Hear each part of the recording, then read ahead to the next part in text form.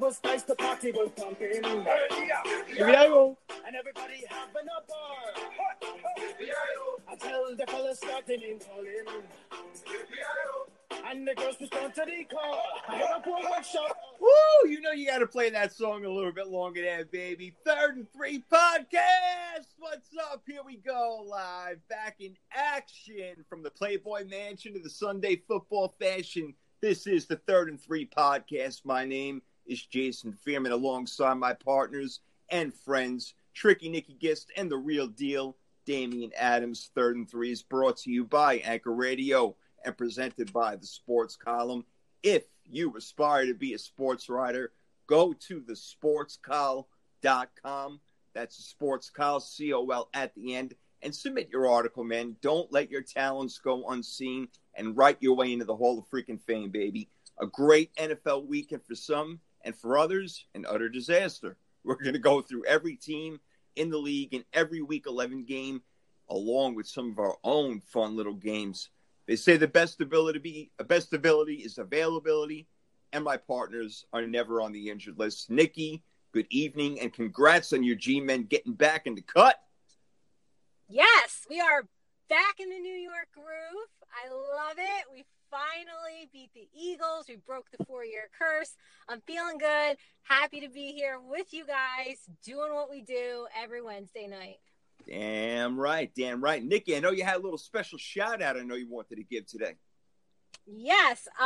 Do you want to say hello to Damian first, and then I'll shout out my friends? You know what? We'll do it that way. Why not? Damian, my brother. This is one of the week that maybe we weren't brothers, enemies for a little while, but I didn't speak to you until yesterday, but I'm over it. You Saints took care of my Niners, man, in New Orleans. However, it came at a very high cost, bro, and we're going to talk about that in a few minutes, but otherwise, how you feeling? Yeah, man, it's a good feeling to be on a 6-game winning streak, but a little bittersweet. As, you know, we all know that Drew Brees is dealing with some pain right now and be out for a few weeks. So, you know, we just have to move forward and see, but we'll definitely get into it. I'm just very excited to be on the Third and Three podcast, like Nikki said, every Wednesday night. And what's a better feeling than doing what you love with family? That's right, man. That's what Right. it's all about.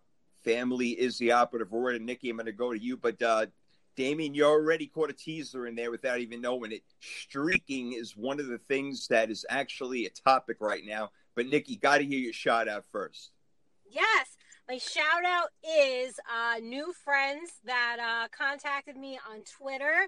Their show is called The Sports Bliss with Rob and Chris, and you can find them on Twitter at Sports Bliss WIT1. They are based in Florida. Their show is all about Florida sports. So come on, all you Dolphins fans, I know you're excited. Check out their show. Give them a follow. They follow back. And they love to talk sports. So that is The Sports Bliss with Rob and Chris. All right, I dig it. Excellent. Way to go. Shout out. That's what we do here. We take care of our people. Karma is a beautiful thing. It comes around. You know it. You know it. And we're going to get to that streak thing in a second over here. But first, Damian, as I alluded to, great win for you guys. Obviously, you're on a major streak. And the problem is Drew Brees is going to be out for, I'm not sure, 2, 3, 4 weeks. I don't know. And now it's Jameis Winston's job. How comfortable are you with that? I just have to look back to last year, right? Jameis Winston looked a little shaky against you guys in the second half. But so did Teddy Bridgewater when he was thrown in against the Rams last year, right? A lot of people forget about that because we all remember him going 5-0. But when he was thrown in against the Rams, he didn't look that good. But when you give Sean Payton a full week to prepare with a quarterback and with the talent of Jameis Winston, we know the arm talent is there. I think that we could do some different things with Jameis. So, and the schedule is light for us coming up as well with Atlanta, Denver, Atlanta again. So it came at a decent time. So if there's any silver lining, we get to see what we have in Jameis? Is he the guy of the future, or do we have to go in the draft or try to get another young guy that's out there like a Sam Darnold maybe, who will probably be looking for a new squad next year? Or do we have the guy on the roster right now in Jameis? So there is a little silver lining to Drew Brees being hurt. We get to see what we have here in the future because we know Drew Brees isn't the future anymore. Well, yeah, that's for sure. Obviously, after the season, they're probably going to be looking onward, and it could be Jameis Winston, and he's going to get a shot right now to prove what he can do. And like you said, coaching is a major thing, and I trust Sean Payton in that way, major.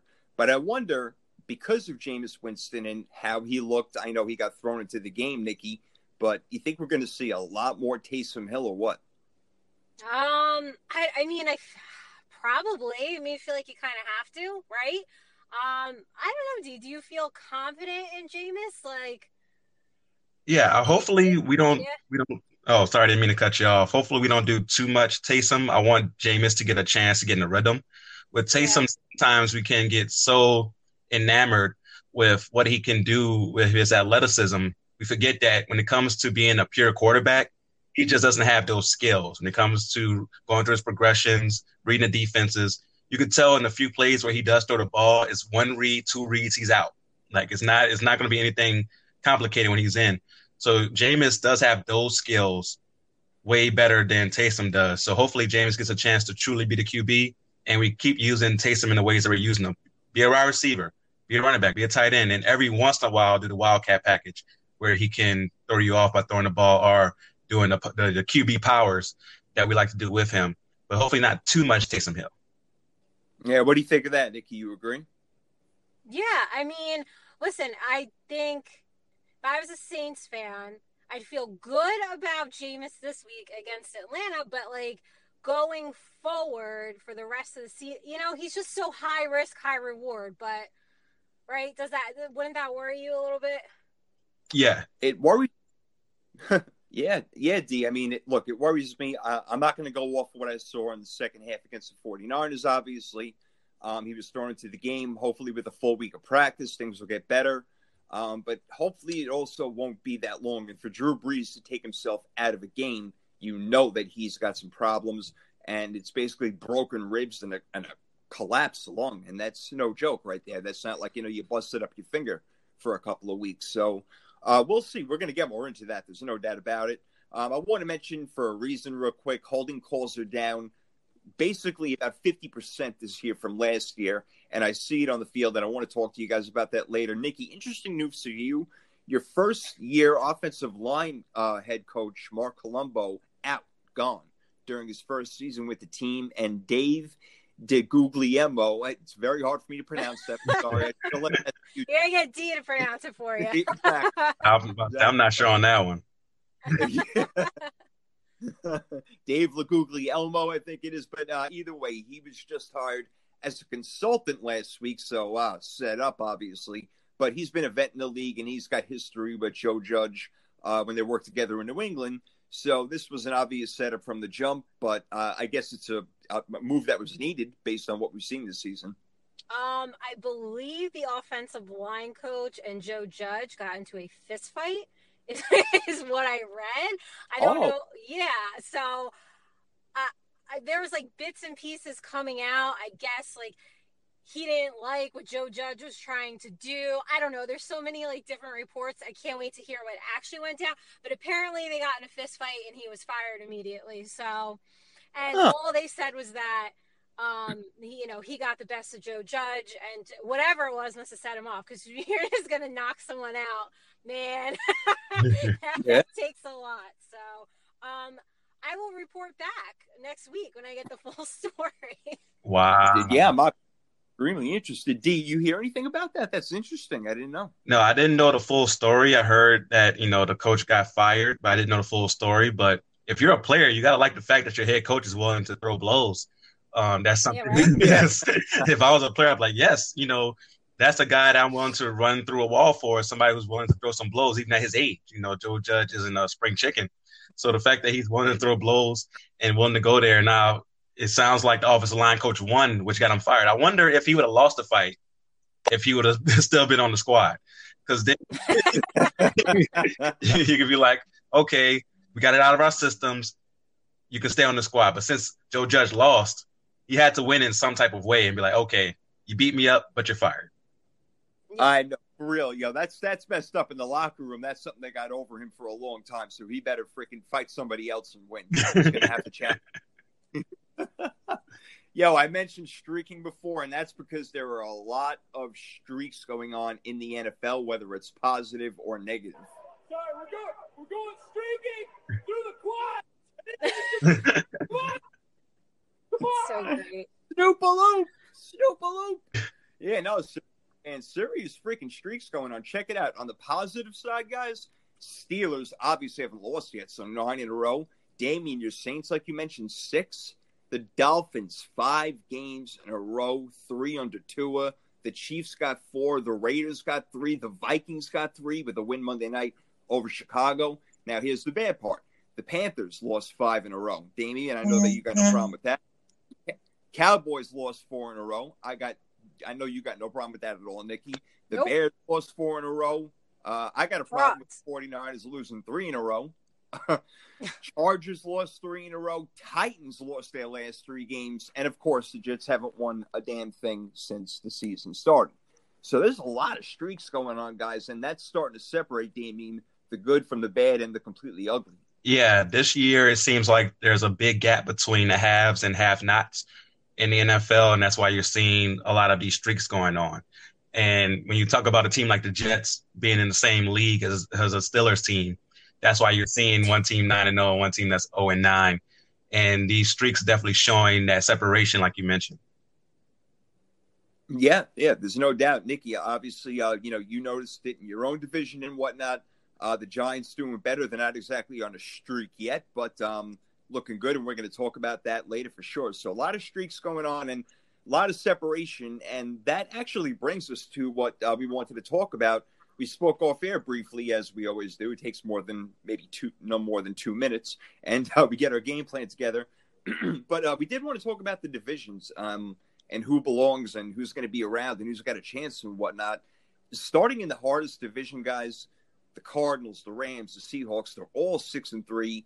My Niners are 4-6. So, Nikki, I know you had them as one of the teams that could maybe, and then maybe still could. You never know. 4 teams could come out of there if they get their stuff together. A little bit of a tough schedule coming ahead. But all those teams that are 6-3, guys, Seattle's lost 3 in a row. Rams have looked better. Arizona had that miracle we'll talk about.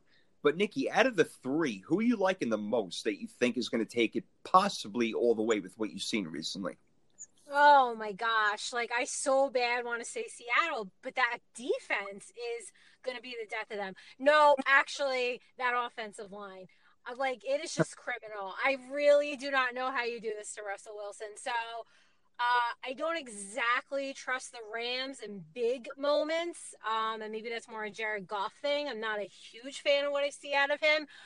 I have to say, I think Arizona's got the momentum. I know people are calling them pretenders, or maybe they're a year away. I could see it.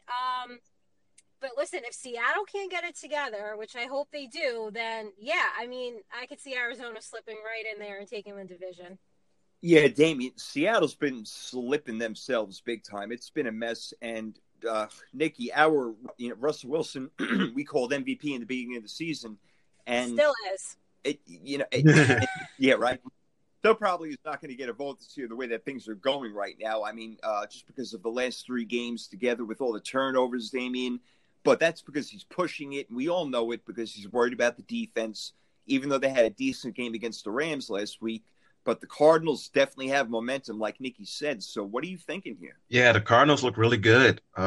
Their defense is still very shaky, but they were able to do some good things against the Bills. Honestly, they probably should have had 2 or 3 more interceptions against the Bills, the way Josh Allen was throwing the ball out there. So they have shown some progress. With Seattle, you're worried about that defense. And also with Russell Wilson trying to do so much, he's turning the ball over a lot more now than he was at the beginning of the year, which is one of the reasons that he slipped down in the MVP race. And Kyler Murray has probably passed him in the MVP race when you look at what he's doing for Arizona. For the Rams, we should take them more seriously, I guess. But like Nikki said, you just look at it like Jared Goff. Do I believe in Jared Goff to win a tough division? when it comes down to it. If that running game is not working, if a team is able to do what Miami did earlier this year and stop that run game and force Jared Goff to be a drop back quarterback, what happens? Right. So that's what scares you about the Rams. So right now I have to give the edge to Arizona as the best team in that division, a team that has the best chance to come out of it. And they're playing great, obviously. Like I said, they're streaking themselves. They're doing a very good job. A one-game win streak, but before that, doing a little bit better where they were 500 at a moment. Seattle, I thought in the beginning of the year they're going to have a step back because of that defense, and now it's starting to come to fruition. They're going to have problems. There's a lot more divisional games coming up. Guys, I think the Rams are the most complete team. So, look, they've been to the Super Bowl. So they got that pedigree going on over there, if you want to call it that.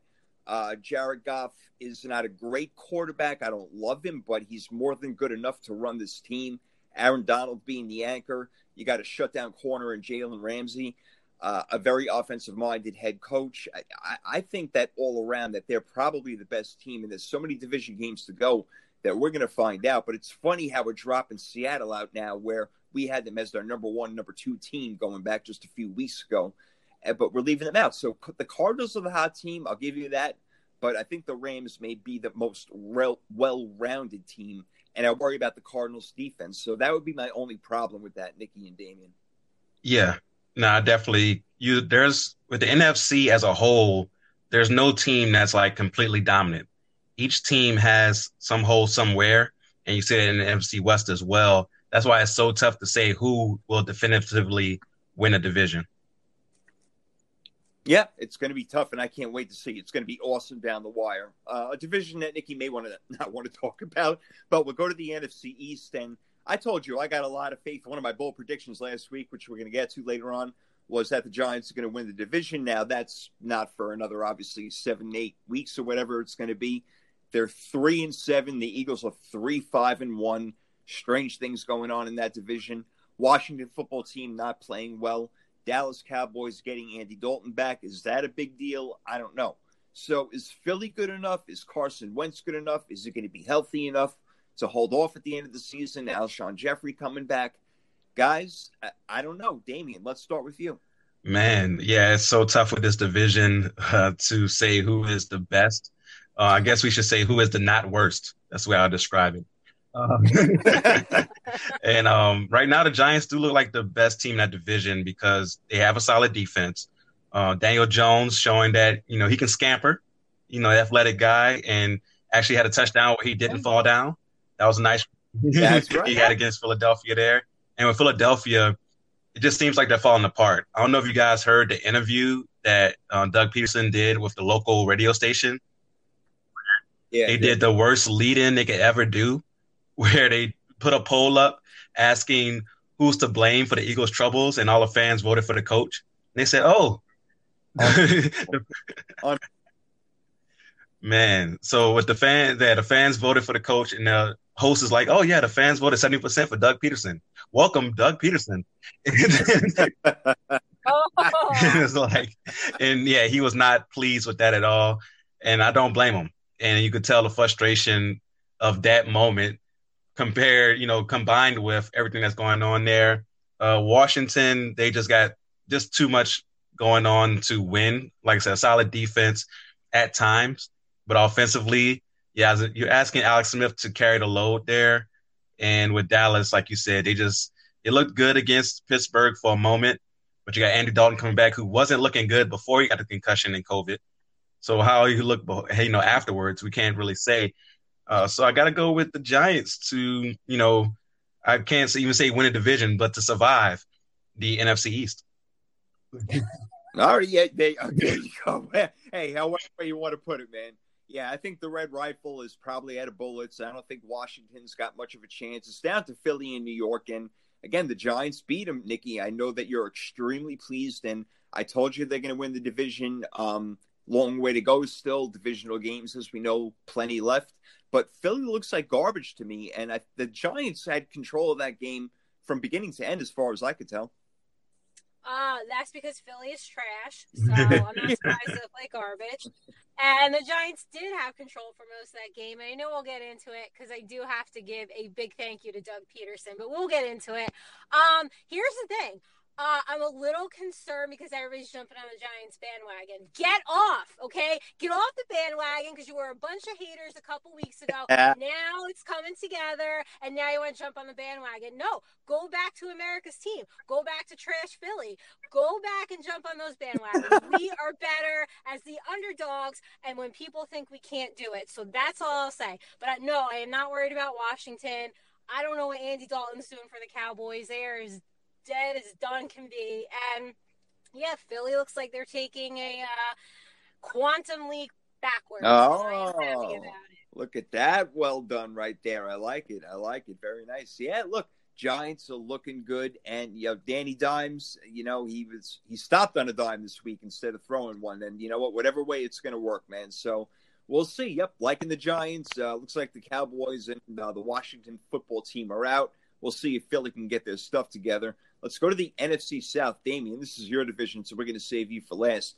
Nikki, we got the Saints, obviously, now missing Drew Brees for a bit. How much is that going to hurt if Tampa Bay gets hot? You don't have to worry about Atlanta. We don't have to worry about Carolina. They're 3-6, 3-7, respectively. So it's highly doubtful they're going anywhere in the playoffs, let alone the division. So it comes down to those two teams. Let's say Drew Brees is out 3 weeks. And Tampa's getting their groove, and things are going well. And Antonio Brown is looking the way that he did last week. Tampa's going to win this division. Yeah, and that could very well happen, right? I mean, it's not out of the realm of possibility. I mean, we'll see. But yeah, Drew Brees is out for a couple weeks. Those are now's not the time for that. You know what I mean? They can't afford to take a step backwards because there's Tampa Bay right there on their heels. So I really can't pick a division winner here. I don't know what's going to happen. I don't know. Maybe Jameis Winston will carry this team on his back and they'll fight it out. I don't know, but beware of Tom Brady and playoff mode Tom Brady. So, yeah, I don't know. If Drew Brees was still playing, it might give the edge to the Saints, but things have changed right now, so we'll see. Damien, if Drew Brees was playing, and I knew that he was for these next 3 games and the rest of the year, then I would give it to New Orleans. But because he's not, and I don't trust Winston, I feel that Tampa is going to be able to take the lead. Despite the fact that New Orleans beat him twice, they could just beat him by a game in the division. How worried are you about that? Yeah, no, it's definitely a valid worry to have. And with Jameis, the only reason that I do feel comfortable is what we did last year with Teddy, and also the schedule that we have ahead of us until Brees comes back. We have pretty easy games until we run into the Chiefs, I think 5 weeks from now. So we can survive this schedule and keep our heads above water, maybe even go undefeated like we did last year with Teddy. So I think that we can hold off Tampa Bay. And they don't have the easiest schedule. They do have the Rams coming up this week, which is not a guaranteed win. So they could take some losses there as well. So I think that the Saints can still win this division. And I still have them as the favorites going forward just because of the veteran talent that they have and the cohesion they have as a unit. Yeah, and the fact that they beat Tampa Bay twice doesn't hurt at all either. So obviously a tie in that division gives them the win. You're right about the easier schedule coming up, but Jameis Winston is no Teddy Bridgewater, man. So we'll see, brother. We'll see. Let's finish off the NFC with the North. We got the Packers, Bears, Vikings, and Lions. Surprisingly, the Lions are 4-5, along with the Vikings, who have been streaking at 4-5. They won their last 3 games. You got the Bears, who were 5-5, and when they were 5-1, we all agreed that they were the worst 5-1 team of all time. That's coming to fruition. They will finish 5-11 most likely. So I'm counting them out. You got the Packers at the top at 7-2. So where I told you guys in the beginning of the year I thought there was going to be friction in Green Bay. There's not. I was totally wrong about that. Given that fact, Green Bay is most likely going to win this division. I doubt that Minnesota can catch up, despite they split their games this year. This is a tough one, Damien, but I don't see how the Packers are going to lose this division unless, God forbid, Aaron Rodgers gets hurt. Yeah, it'd have to be an epic collapse for Green Bay to lose this division. So the one chase that's really going to be intriguing is to see if Minnesota can get into that 7th playoff spot. in the NFC, which will be tough with the NFC West and also the NFC South having these good teams as well. So it's going to be tough to get that last playoff spot, but Minnesota has a schedule that does give them a little bit of a edge when it comes to trying to make up this ground. Yeah, well, that makes sense too. There's no doubt. Look, I would love it if Minnesota made this, something at the end of the year. I know they already played each other twice, so we're not going to see that again, Nikki. But we both picked Minnesota, I think, to win this division. Where Damian picked Green Bay, and they're 7-2, Vikings 4-5, but looking better. And if they can play better defense, and Kirk Cousins can, use that throwing arm, hit Thielen and Jefferson, then yeah, why not? They can at least make the playoffs. Yeah, they could. But yeah, I guess we got to be realistic. And I would say as of right now, Green Bay is probably going to win the division, barring any injury to Aaron Rodgers or anything like that. Yeah, that's pretty much what it comes down to. Alan Lazard is even coming back this week, I think. And he's been Rodgers' second favorite target. He's a physical guy. Rodgers loves that. So him aside Devontae Adams, yeah, watch out. Let's get over to the AFC beast, not the NFC least, because the Bills are 7-3, the Dolphins are 6-3.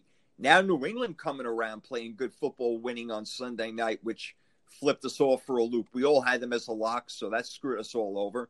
Obviously, the Jets are 0-9, so they're not going anywhere. We'll talk about them for next season, but very cool that New England is, starting to make a little bit of noise. The Dolphins have been unbelievable lately. Their defense great.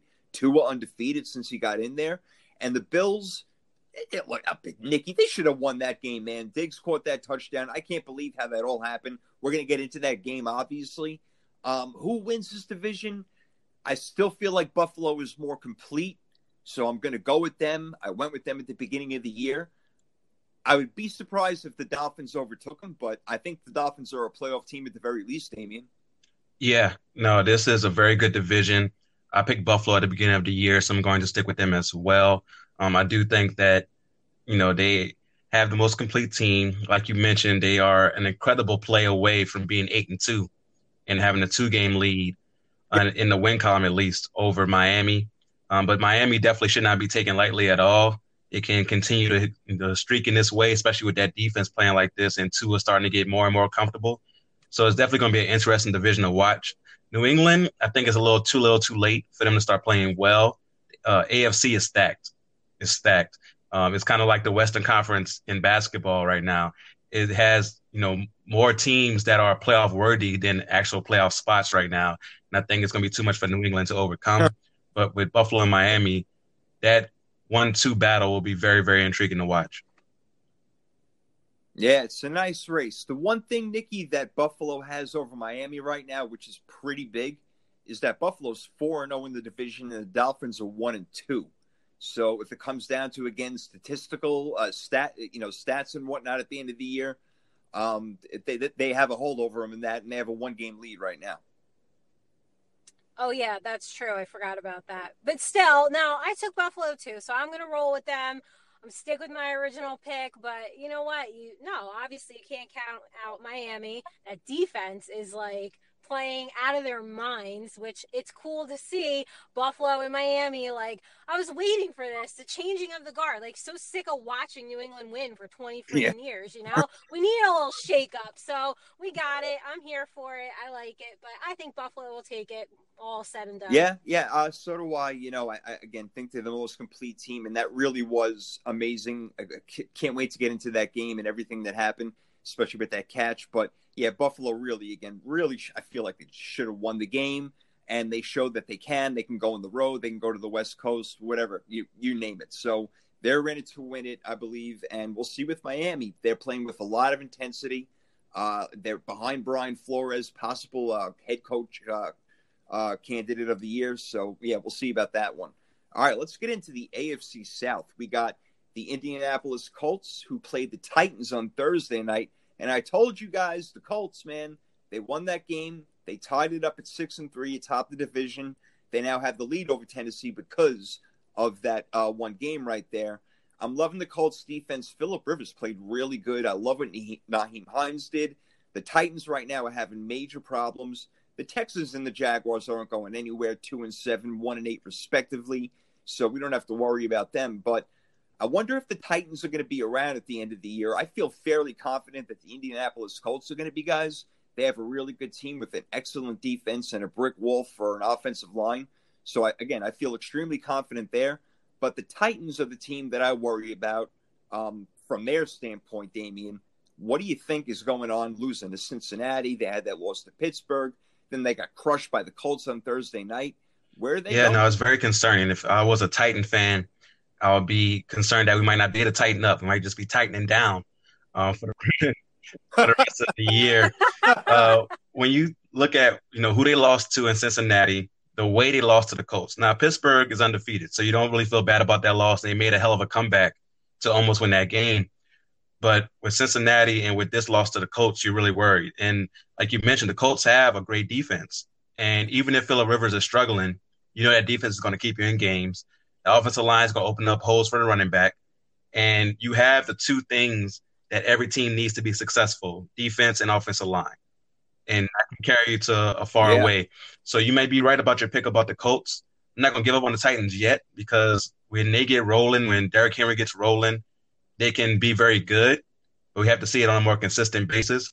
So I will give the edge to the Colts right now. You might be right about your pick before the season there. Yeah, we shall see. Look, Colts have been pretty consistent all year with the 6-3 record.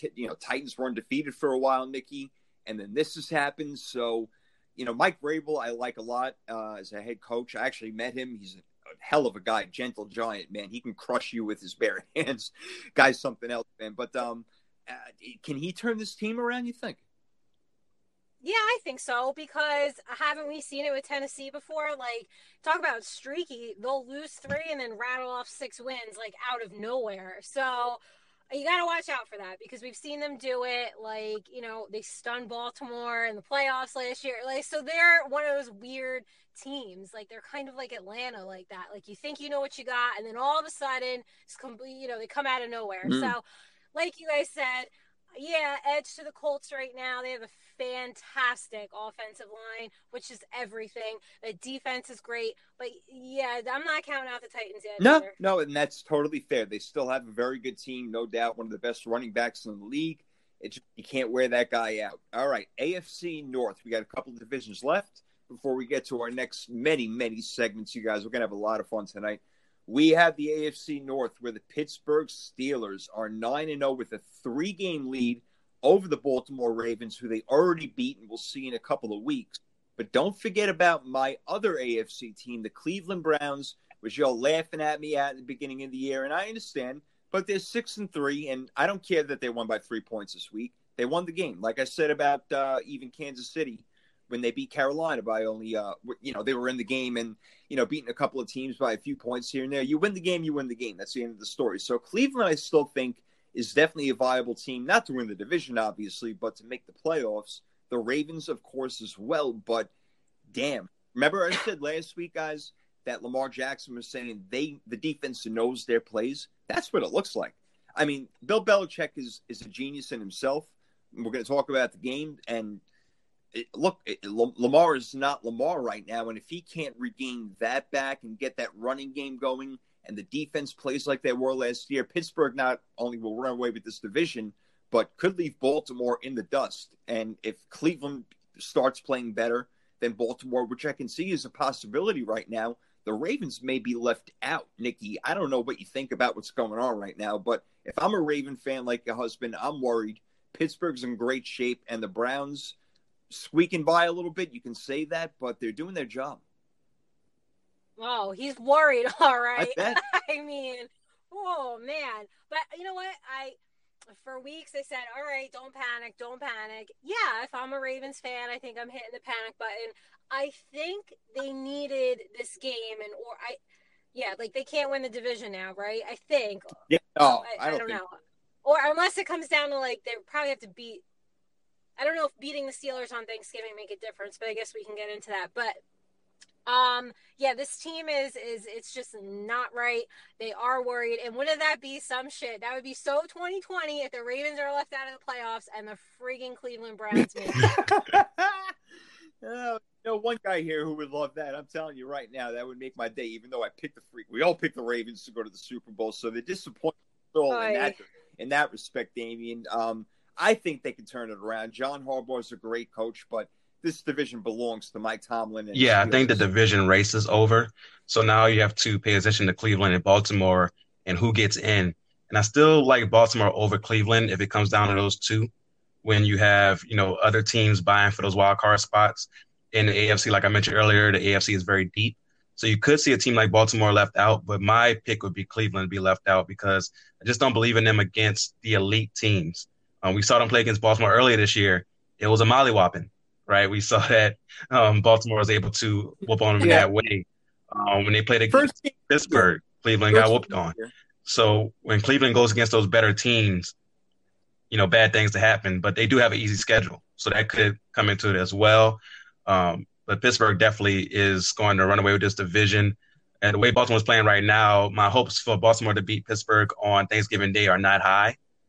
And that pretty much will seal up the division if Pittsburgh is able to win that game.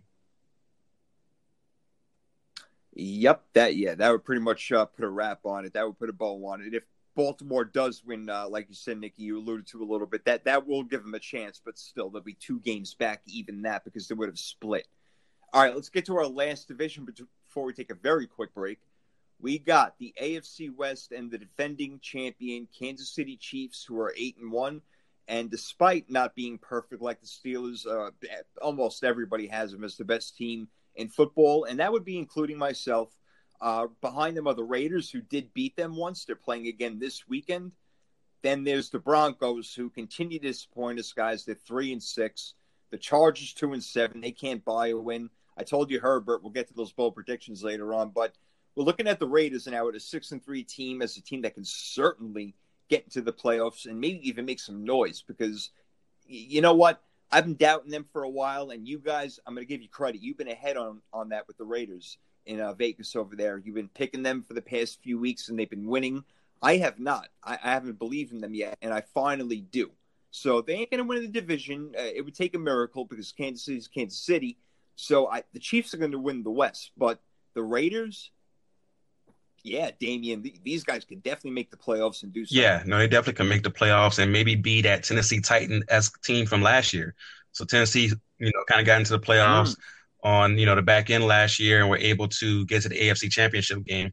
I can see the Raiders being that type of team to get in with a wild card spot and really shock some people. The game this week against Kansas City is a big one for them. And if they could win that one, like you said, most likely still won't win a division, but it definitely will make a statement. If they can beat Kansas City twice, you definitely have to take them seriously. Oh yeah. Oh, no doubt about it. That would be phenomenal for their fans, for football, for everybody. The Chiefs would be like, oh boy, man, that's our kryptonite over there. So better watch out. Yeah, Nikki. So again, with this division, Raiders surprising me on defense, playing good enough offense. And again, you got a running back like Josh Jacobs, and if he can stay healthy, you're in pretty good shape. You can wear teams down in the fourth quarter. Yeah, for sure. And they take advantage. I've said it for weeks. They're really, really good at taking advantage of their opponent's miscues and weaknesses. Like, they can capitalize where, you know what, some teams can't. Like I said, you guys, the Giants couldn't capitalize on a turnover for weeks. I mean, now they can a little bit, but not every team can do that. They're really good at that. They're playing like a playoff team, but no, obviously, I think we all know who this division belongs to. Yeah, I think it belongs to the champs. There's no doubt about that. All right, that was a good segment. I'm glad we went over that. We haven't gone really division by division and, seeing who's going to be alive. But like I said, with teams streaking up and streaking down, we're starting to get more of a clearer picture now. No doubt about it. All right, let's have a little fun. Let's get some flowers or tomatoes, moments of the week, applause, and WTF and all that good stuff. 30 seconds, guys. We're going to be right back. Hang in there. Check it out. Check it out. This here goes out to all every man in oven cribs. Think it's sweet. Creep up on your live expected. Check it. I kick flows for you. Kick down doors for you. Even left all my mother for you. This thing Frankie with the picture that with the Kodak. It's the Mac Tac. We don't get down like that. Lay my game down quite flat. Don't let me repeat all the lyrics because you'll smack me. Can't do it over here. All right, 3rd and 3 podcast back, blasting off into the universe of the NFL. We just went division by division, had a lot of fun with that. 3rd and 3, again, sponsored by the Sports Column and brought to you by Anchor Radio. Let's go. We got some more to do. We're going to throw some flowers at tomatoes. Nikki, I love this idea. Applause. WTF moments of the week. Let's see what we got. We each got one. So we're going to do one positive and one negative, basically. And Nikki, I would love it if you can kick this one off for us. I will kick it off, and if you don't mind, I would like to kick it off with throwing all the tomatoes at certain can't someone. wait. I'm throwing my tomatoes at Shawn Hochuli. You know why? Because your dad is jacked, okay? And when I saw him come on the field, I was like, this is his son? Like, I was a little disappointed because... You know what? I know it's not easy, to live in a sibling shadow or a parent's shadow. I get it. But I was like visibly disappointed. My husband was like, yeah, I mean, like, so what? And I'm like, what do you mean, so what? If your dad is coming out every week, he's got guns, man. We know this. You got to step it up a little bit. So Shawn Hochuli, I'm throwing tomatoes at you straight from the Garden State because what do you need? Some more protein shakes, like a couple lifting sessions? Come on now. You got to rep that family the right way. That is awesome. You know what, Damien? I can so relate to that. Like, when, your father and everything, you think you kick your father's ass when you're like 15. You learn you can't. And then you're 18. You think you can beat him up then. You can't do it. It takes a long time, man. They just got that old man strength. It's like, nope. Sorry, son, you ain't stepping up to my level it's yet. a real thing. I definitely tried to take my dad on when I was a teenager. Got to smell myself a little bit and failed. I failed tremendously in that attempt. And also can relate to what, he's going through as far as not living up to his dad's shadow. My dad was, a high school star in Louisiana, both football and baseball, played college ball and all that stuff. And for me, I played basketball. And people were like, why didn't you play football like your dad? Because I didn't want to go through this. That's why. That's fantastic. That's great. I remember, Nikki, what a great topic. Real quick, I remember I was about 21 years old, I think. And my father was very strong, and he was a very good arm wrestler. Anyway, to make a long story short, I challenged him. I'm like, I work every day. This guy put me down. No, actually, it didn't happen like that. He said go, and I'm as hard as I can. I take a look at him. He is smiling at me as if like he's like playing a video game with his other hand or something like that. And he's like, you ready? I'm like, ready for what? Wham! Right down. That was it. All over, right? So, I get that old man strength. Nikki, that's an awesome one. Great job right there. All right, D, you going tomatoes first? I'm going to go tomatoes first. And I went to the store. I got extra tomatoes. I made sure they were extra rotten for this one. And I want to throw all the rotten tomatoes at the Bears offense. What is that? What is going on over there? Like, so just to look at some of their stats, they had a total amount of yards in that game of 149 yards. Not running, not passing, both running and passing the ball. They had 149 yards total in that game. How? How does a professional football team play like that? Yeah, no, that's true. The Jets. But the thing is with the Jets, you're like, okay, the Jets are not considered a professional football team at this point, right? And with the Bears, you don't expect the offense to do well, but you expect them to play like a professional football team. And they're like, oh, we're going, Matt Nagy's not going to call the plays. We have this chemistry with the offensive coordinator, and he's gelling with Nick Foles at practice. What? None of that worked. None of that worked at all. So the Bears offense gets all the tomatoes. I hope it stains you and it just stays on your uniform forever. Well done, man. That's a good one. That is really good. Hey, you know what? I'm going to stick with the tomatoes too, and I'm going to go to Seattle. And yes, it is their defense, but I'm going to one player, guys. I'm going to Jamal Adams. Look, dude, you wanted out of New York so freaking bad. You were willing to fly across the country to live in the rain just to get away from New York. And now look what happened. Not only, unfortunately, and I never want anybody to get hurt, obviously, or anything like that. I don't want that to happen.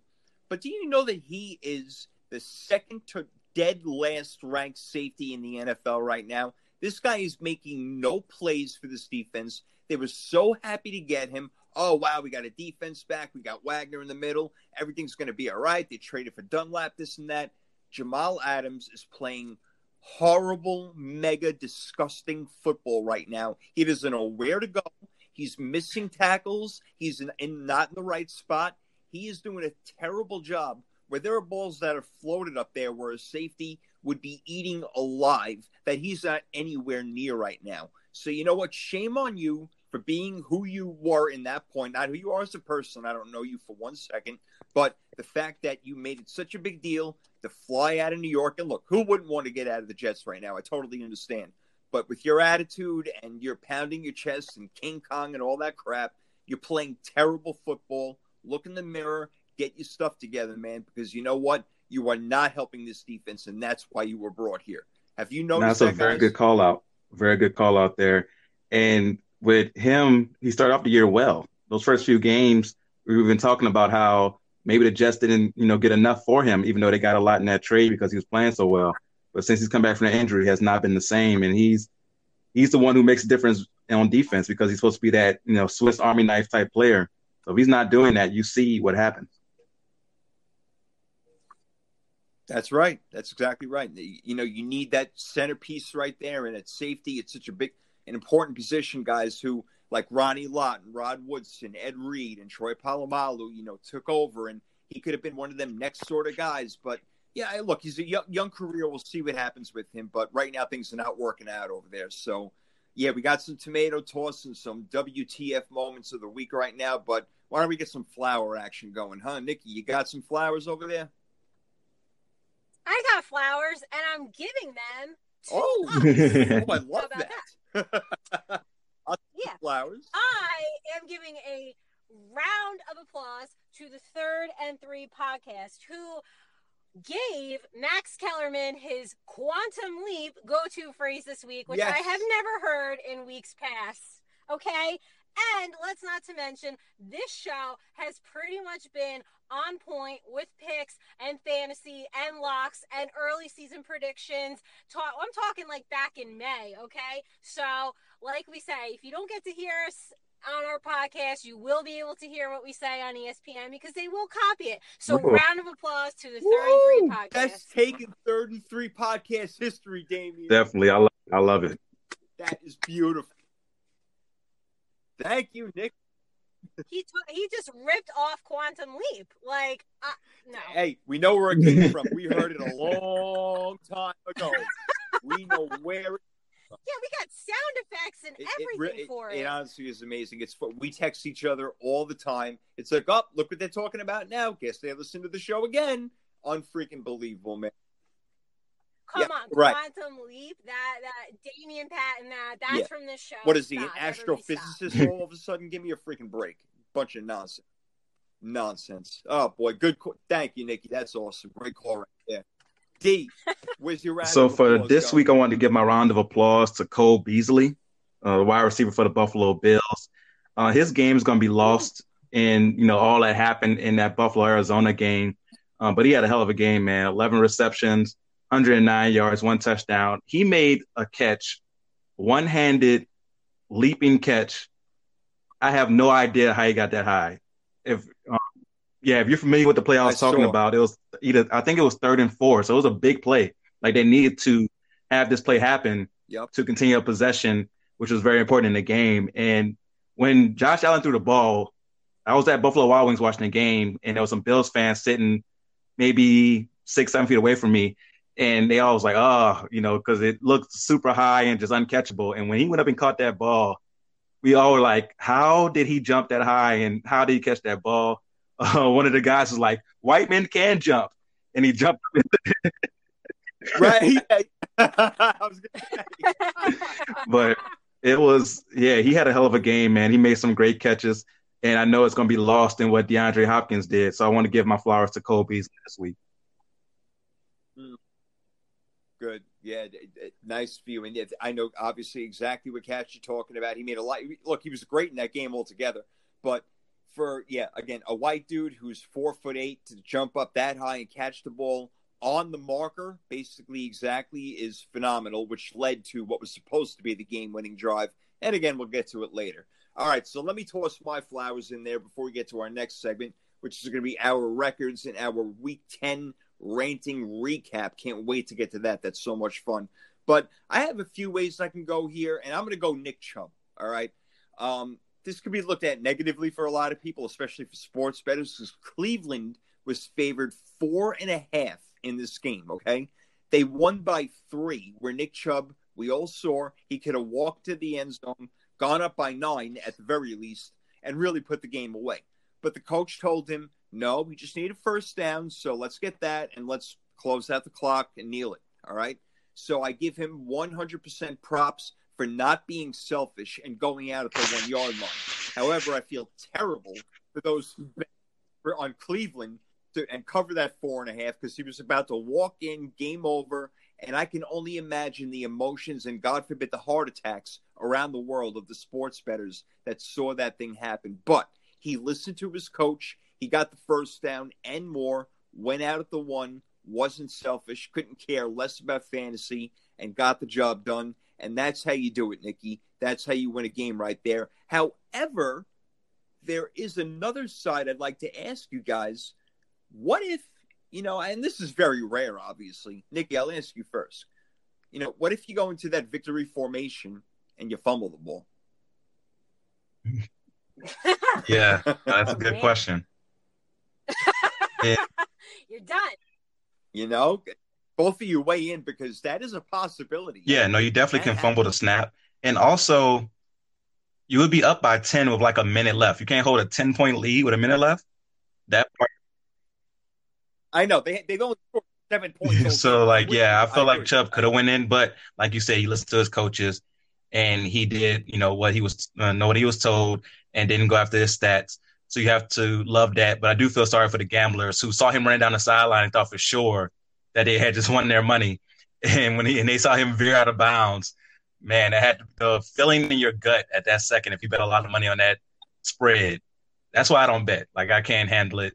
I have friends who will come to me and will ask me for advice, or they'll listen to the podcast and say, "Oh, I bet on this because of you." Or even recently, I had a friend told me that about a boxing match that I told him about. And he was like, "Yeah, man, I just won $700 because you told me that Teofimo Lopez would beat Vasily Lomachenko." I'm like, "I'm so glad you told me that afterwards, because if you told me that before that you bet because I said it, right, I wouldn't be able to enjoy the match." So yeah, I couldn't handle it. Talk about giving credit right there, right? No kidding. Wow.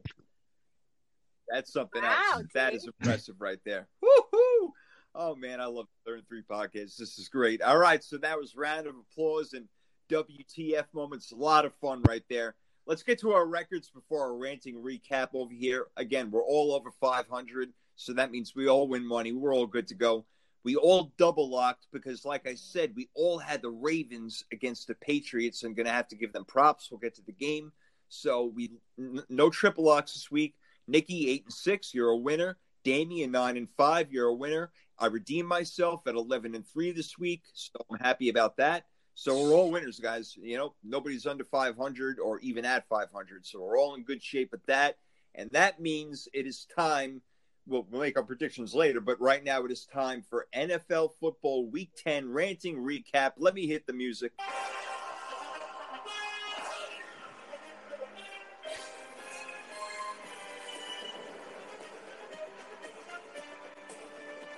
All right, kids. So we're ready to get into this bad boy over here. Ranting recap NFL. First game, guys, was Thursday Night Football. Nikki, Colts at Titans. The Colts won 34-17. It was a close game in the second half, and there's a lot to say about second half adjustments. What happened basically for the most part was that the Colts took Derrick Henry out of the game, didn't allow him to be a part of the fourth quarter, And there you go. There's a big win, doubled up Tennessee right there. Ryan Tannehill couldn't get the job done for a third week in a row. Yeah, and credit to Indy because they really took advantage of the Titans special teams problems that they had. So they really, really did. And I believe their rematch is what? The 29th, November 29th. So I'm really intrigued. I mean, the Colts took it to the Titans. Like, damn, I wasn't expecting that. But like we said, Tennessee's going to have to pull it together. And I am looking forward to this rematch because they don't know it's going to go down exactly maybe not. But the Colts did look like the better team, Damien. Yeah, they definitely look like the better team. And like Nikki mentioned, they took advantage of the special teams problems. The poor punter, gets his chance after they demote the other punter. And he has one that shanks off his foot. Then he has another one that's not his fault that gets blocked. He had no chance on it. So they definitely took advantage of special teams, and special teams matters. And a lot of times we forget about that, because we're so enthralled with what's going on offense, what's going on defense. And special teams is 1/3 of the game, and we definitely saw that in this one. And like you mentioned, the Colts have all those things that you need to win. Tennessee seems to be missing it at times. So the Colts may be a team that could be a threat. Yeah, well, I can attest to special teams given our game this weekend. What freaking Richie James and a couple other things. What a mess. We'll get to it. But, yeah, I like the way the Colts are looking. Titans got to get this stuff together. I'm certainly not counting them out like you guys did before, but loving the Colts defense and loving Nyheim Hines. He is doing a wonderful job for them. So let's see how long that keeps going. Interesting game. Jaguars at Packers. We all picked the Pack, but they squeaked it out 24-20. What I say basically is that they escaped one of those trap games. Jaguars kept it close. They were even winning for a little while. You know that Aaron Rodgers is going to come back at some point. It makes you wonder, were they lackadaisical in this game? They took them for granted. Was Jacksonville playing that well? I didn't get to see a whole lot of the game. So I do wonder, what was up with the Packers offense and why they allowed Jacksonville to keep this game so close. Yeah, this is one of those games I definitely could have gave my tomatoes or thrown my tomatoes at Green Bay for playing so closely to the Jacksonville Jaguars. Yeah. I think you described it perfectly. It's one of those trap games that they were in the trap. They were right there, and right before it snapped shut, they got their leg out. And it's one of those games that you'll look back later this year that you're like, oh, luckily we got this one because we needed this win because Minnesota's surging now. And we need this win to hold on to the division, or we need this win to maybe get the top seed with the Saints having Drew Brees out now. So this win could be very important going down the line, and they needed it. And for Jacksonville, man, they play hard. They play hard. James Robinson's a good back. And Jake Luton, this guy came out of nowhere and is decent. So they're finding talent out of these no names that they have there in Jacksonville, maybe to build around in the future. Yeah, no doubt. And the one guy you said, James Robinson, he's a sneaky fantasy guy and just a flat-out good player, Nick. Jacksonville's going nowhere, obviously. But, they kept it close against the Packers. At least gave them a little bit of scare. But you know what? Good teams find ways to win, and that's what they did. Yep, that is what they did. Not Green Bay's finest showing. But I will say they had a lot of costly penalties in this game. Green Bay did. And we all know, if you shoot yourself in the foot that many times against a better team, Green Bay probably would have lost. I think they were just fortunate enough that it basically, was there you go. So that's what happened. Maybe any other team, they might have lost that game. You never know. All right, let's go to Washington, who was at the Lions, and Detroit was killing them all game. But Alex Smith decided to throw for 390 yards, mess around a little bit. Made it a 30-27 victory for the Lions. Washington almost pulled this off. They tied it up, but somehow Matt Prater and that leg, man, unbelievable how far this guy kicks the ball. He kicks a 59-yard field goal, basically with no time left, where it was tied up at 27, and they managed to beat Washington, the Lions. So they pulled it off. Not a great showing by them in the second half, obviously. I'm not sure what happened there. I'm sure it's Matt Patricia's fault, obviously, Damien. We'll get to you on. But the Lions almost pulled a Falcons/Chargers style defeat, but they managed. To pull it off against the Washington football team. You know how I feel about Matt Patricia. Even more stories are coming out now about his leadership style and how players just don't like it. There's rumors that he made them stop playing music in the locker room before the game. Like, who does that? Who doesn't play music before the game? Like, that's literally like the foundation of pregame is the music. So it's, Absolutely. It's something that you just, why, and Washington, man, they play hard. They don't have the talent there, but you could tell they play hard for Ron Rivera. And if they get talent there, maybe that could be good in a season or two with Ron Rivera still there.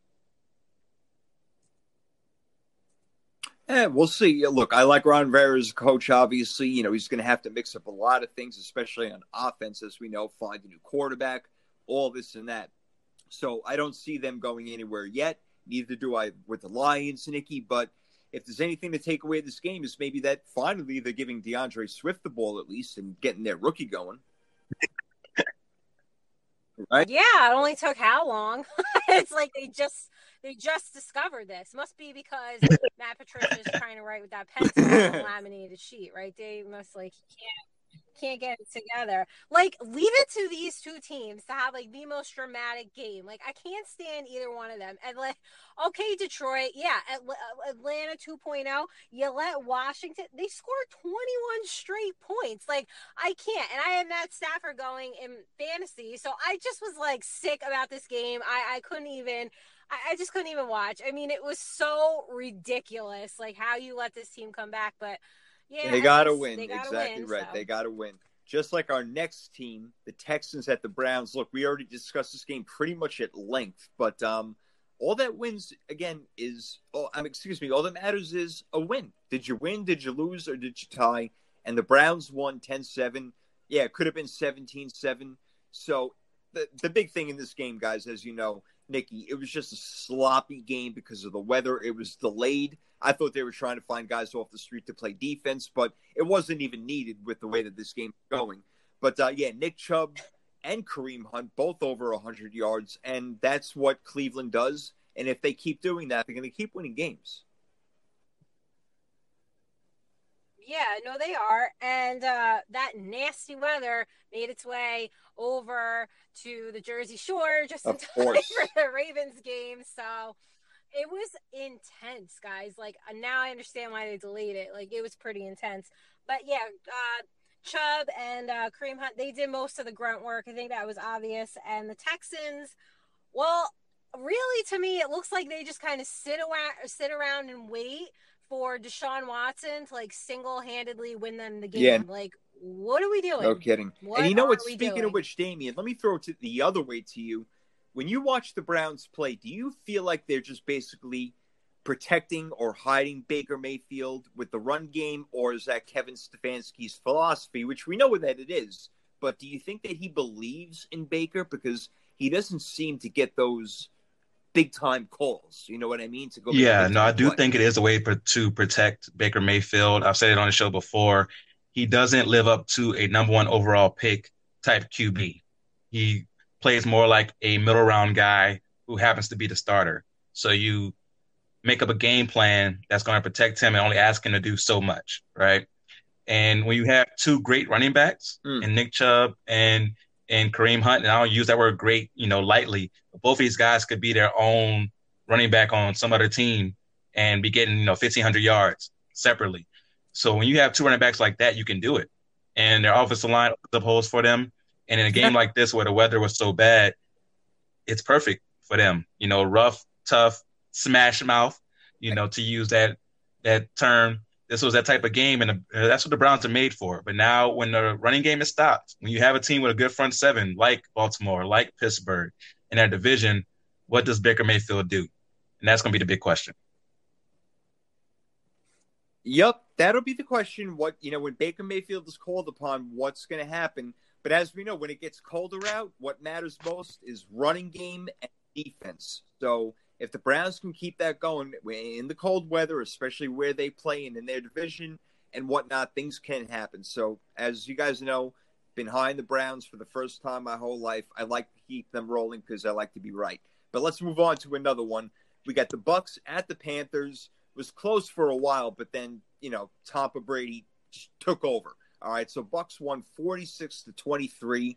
And if AB, Mikey, Chris G, if they can all get along, watch out, because that was a complete game right there. They all got theirs, even Cameron Brate getting in the end zone, and Ronald Jones ran like a beast. So we all know that the Bucs come back after a bad loss like they had, or a loss, just altogether. And they poured it all out in Carolina on the Panthers. Tremendous score, doubled them up, as a matter of fact. Like I said, 46-23. So all this talent that they got on the team, Nikki, if they can find a way to get along, oh boy, watch out.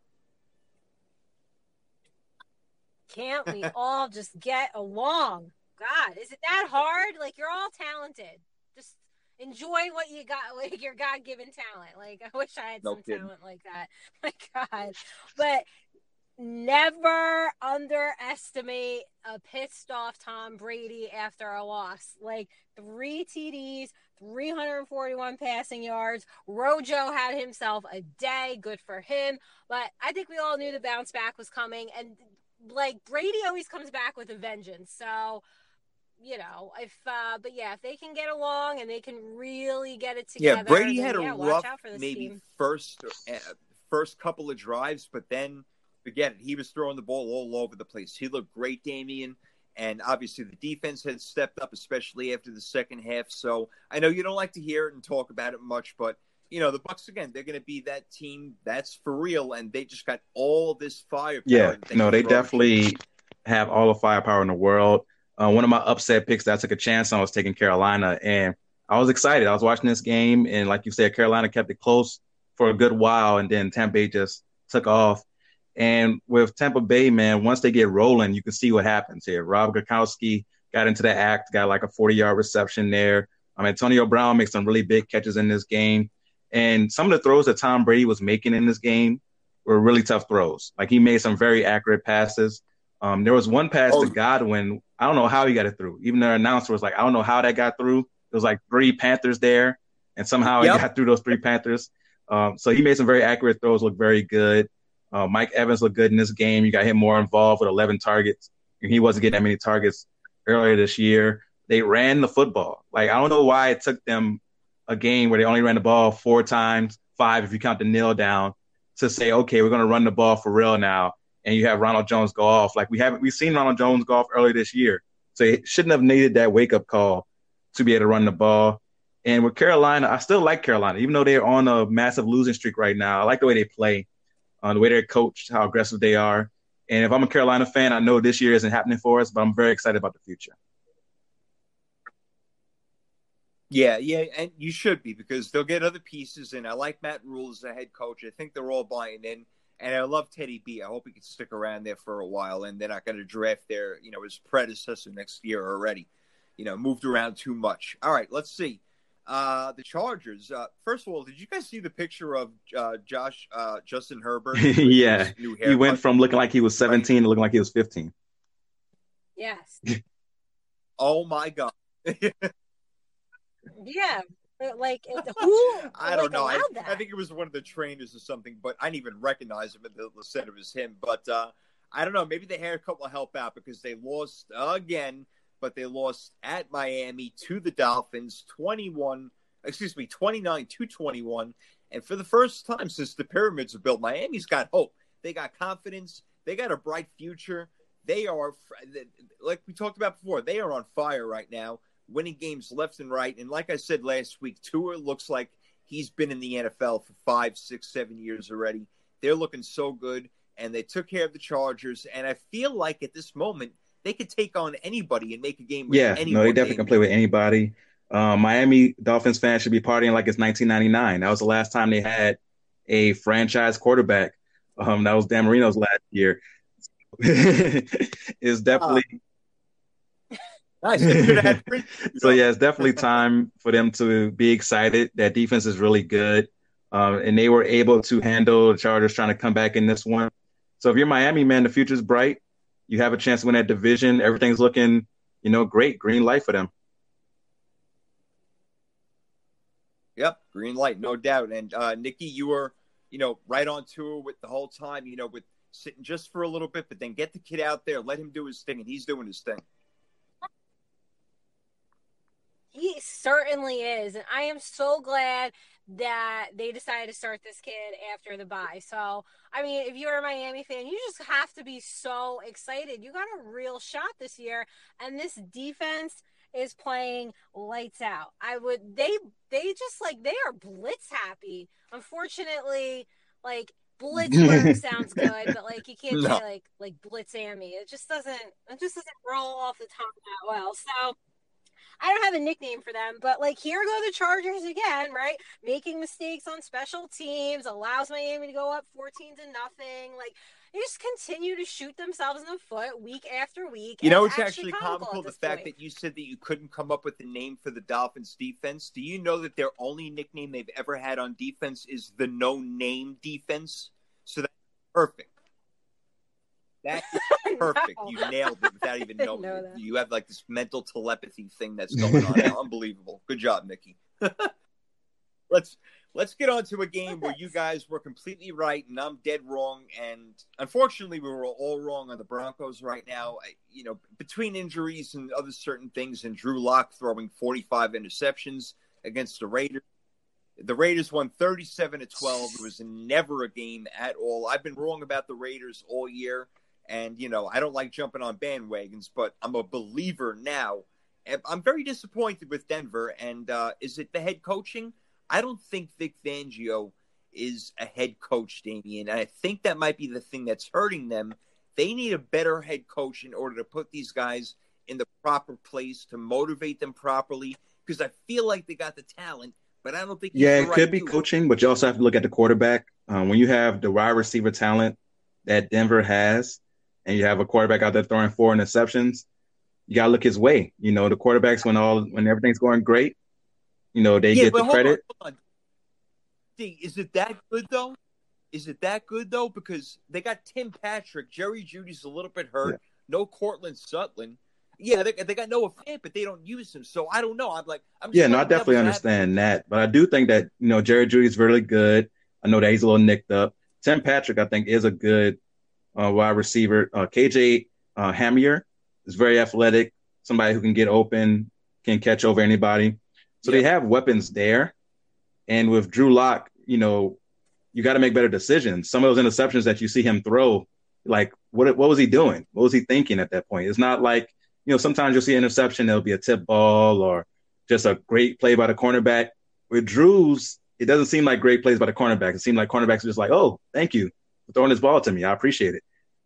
So it's something that you can look at with the QB. But I do agree that the coach has not done the best job there at all.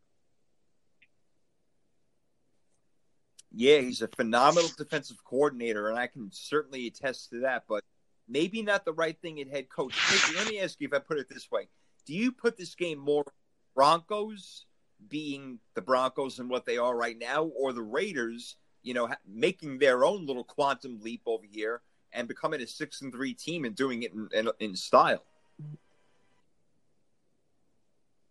Well, this is the cop-out answer, but I think it's a little bit of both. And I say that because, like, the Raiders' offensive line is really good. Like, they dominated the Broncos, all right? So when you're going up against a really dominating offensive line, that's tough. But then I'm going to put it on Drew Lock, too. He fell flat for me this week.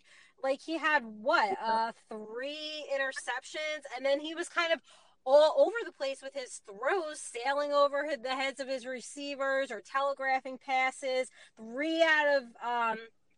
out of 3 drives, like, you know, 3 and out. Like, it just fell flat. And if you are struggling against the Raiders, I don't even know what to say to you. And Miami is coming in. That's right. Yeah, for that one. All right. Let's beware. All right. Well, it was the game of the week, and now we can finally talk about it. The Hail Murray, the Bills at the Cardinals. Wow, we talked about it, guys. Stephon Diggs, we thought, caught the game-winning touchdown. And by the way, the Bills were up big in this game. They were up, 21-3, or even a little bit more than that. But here's Kyler Murray rushing for touchdowns, bringing his team down the field. D-Hop doing what he's got to do. And guys, right now, Kyler Murray is absolutely in the MVP race. I want to kind of mention that a little bit to you later on with a couple other guys. But look, he won this game almost by himself yesterday in the second half. he was phenomenal, matching Josh Allen, pass for pass, run for run, everything. It was the game that lived up to everything we wanted and more. And Damian, that last play, if you can describe it and marvel at it, because I've talked about it so much, like I'm dribbling out of my mouth. Yeah, no, it was an unbelievable play. So I've played quarterback before, right? I mentioned how my dad was an excellent quarterback, and I did do it for a little bit and, couldn't live up to what he was. But how hard it is to run to the left when you're right-handed, turn your body and launch it 53, 54 yards down the field and actually make a good throw is incredibly difficult. Kyler Murray, and think about it, coming out of his little frame, that much torque out of his little frame to throw the ball that far, running the opposite way of what you're supposed to run when you're doing that is unbelievable. Unbelievable arm strength, unbelievable play by him. And then with DeAndre Hopkins, he just made it for Jordan, right? Jordan's commercial for their football gloves are made for the rest of time. And oh yeah, like to watch him go up over three people was unbelievable, man. And when you watch the play, Tre'Davious White, who's a Pro Bowl corner, is in perfect position. He gets overjumped. You have the safety come in, run into White, knock him out of the play, and it falls perfectly into DeAndre Hopkins' hands. And that doesn't happen without a good throw, right? It doesn't happen if he doesn't throw that ball high enough to Hopkins to high point it at that position. Unbelievable play, man. And the whole game was just great, right? Because the throw that Josh Allen made to Stephon Diggs to go up with 30 seconds left was an amazing throw. Like, it's going to get lost in the story of the game. But that throw across the field to hit Stephon Diggs right before he went out of bounds there was unbelievable. It was a great throw. Like, I thought one of the best throws of Josh Allen's career. And, it was just the turn of emotions. Like I mentioned earlier, I was sitting by some Bills fans at Buffalo Wild Wings. I went there to watch the Saints game, and they had the Buffalo game playing right next to it. And I live in Arizona, so the audio is playing for the Cardinals game. And the Bills fans, going crazy because they thought they won the game. And after that play where DeAndre Hopkins comes down with the catch, one guy just looks at me and says, "This can't be life."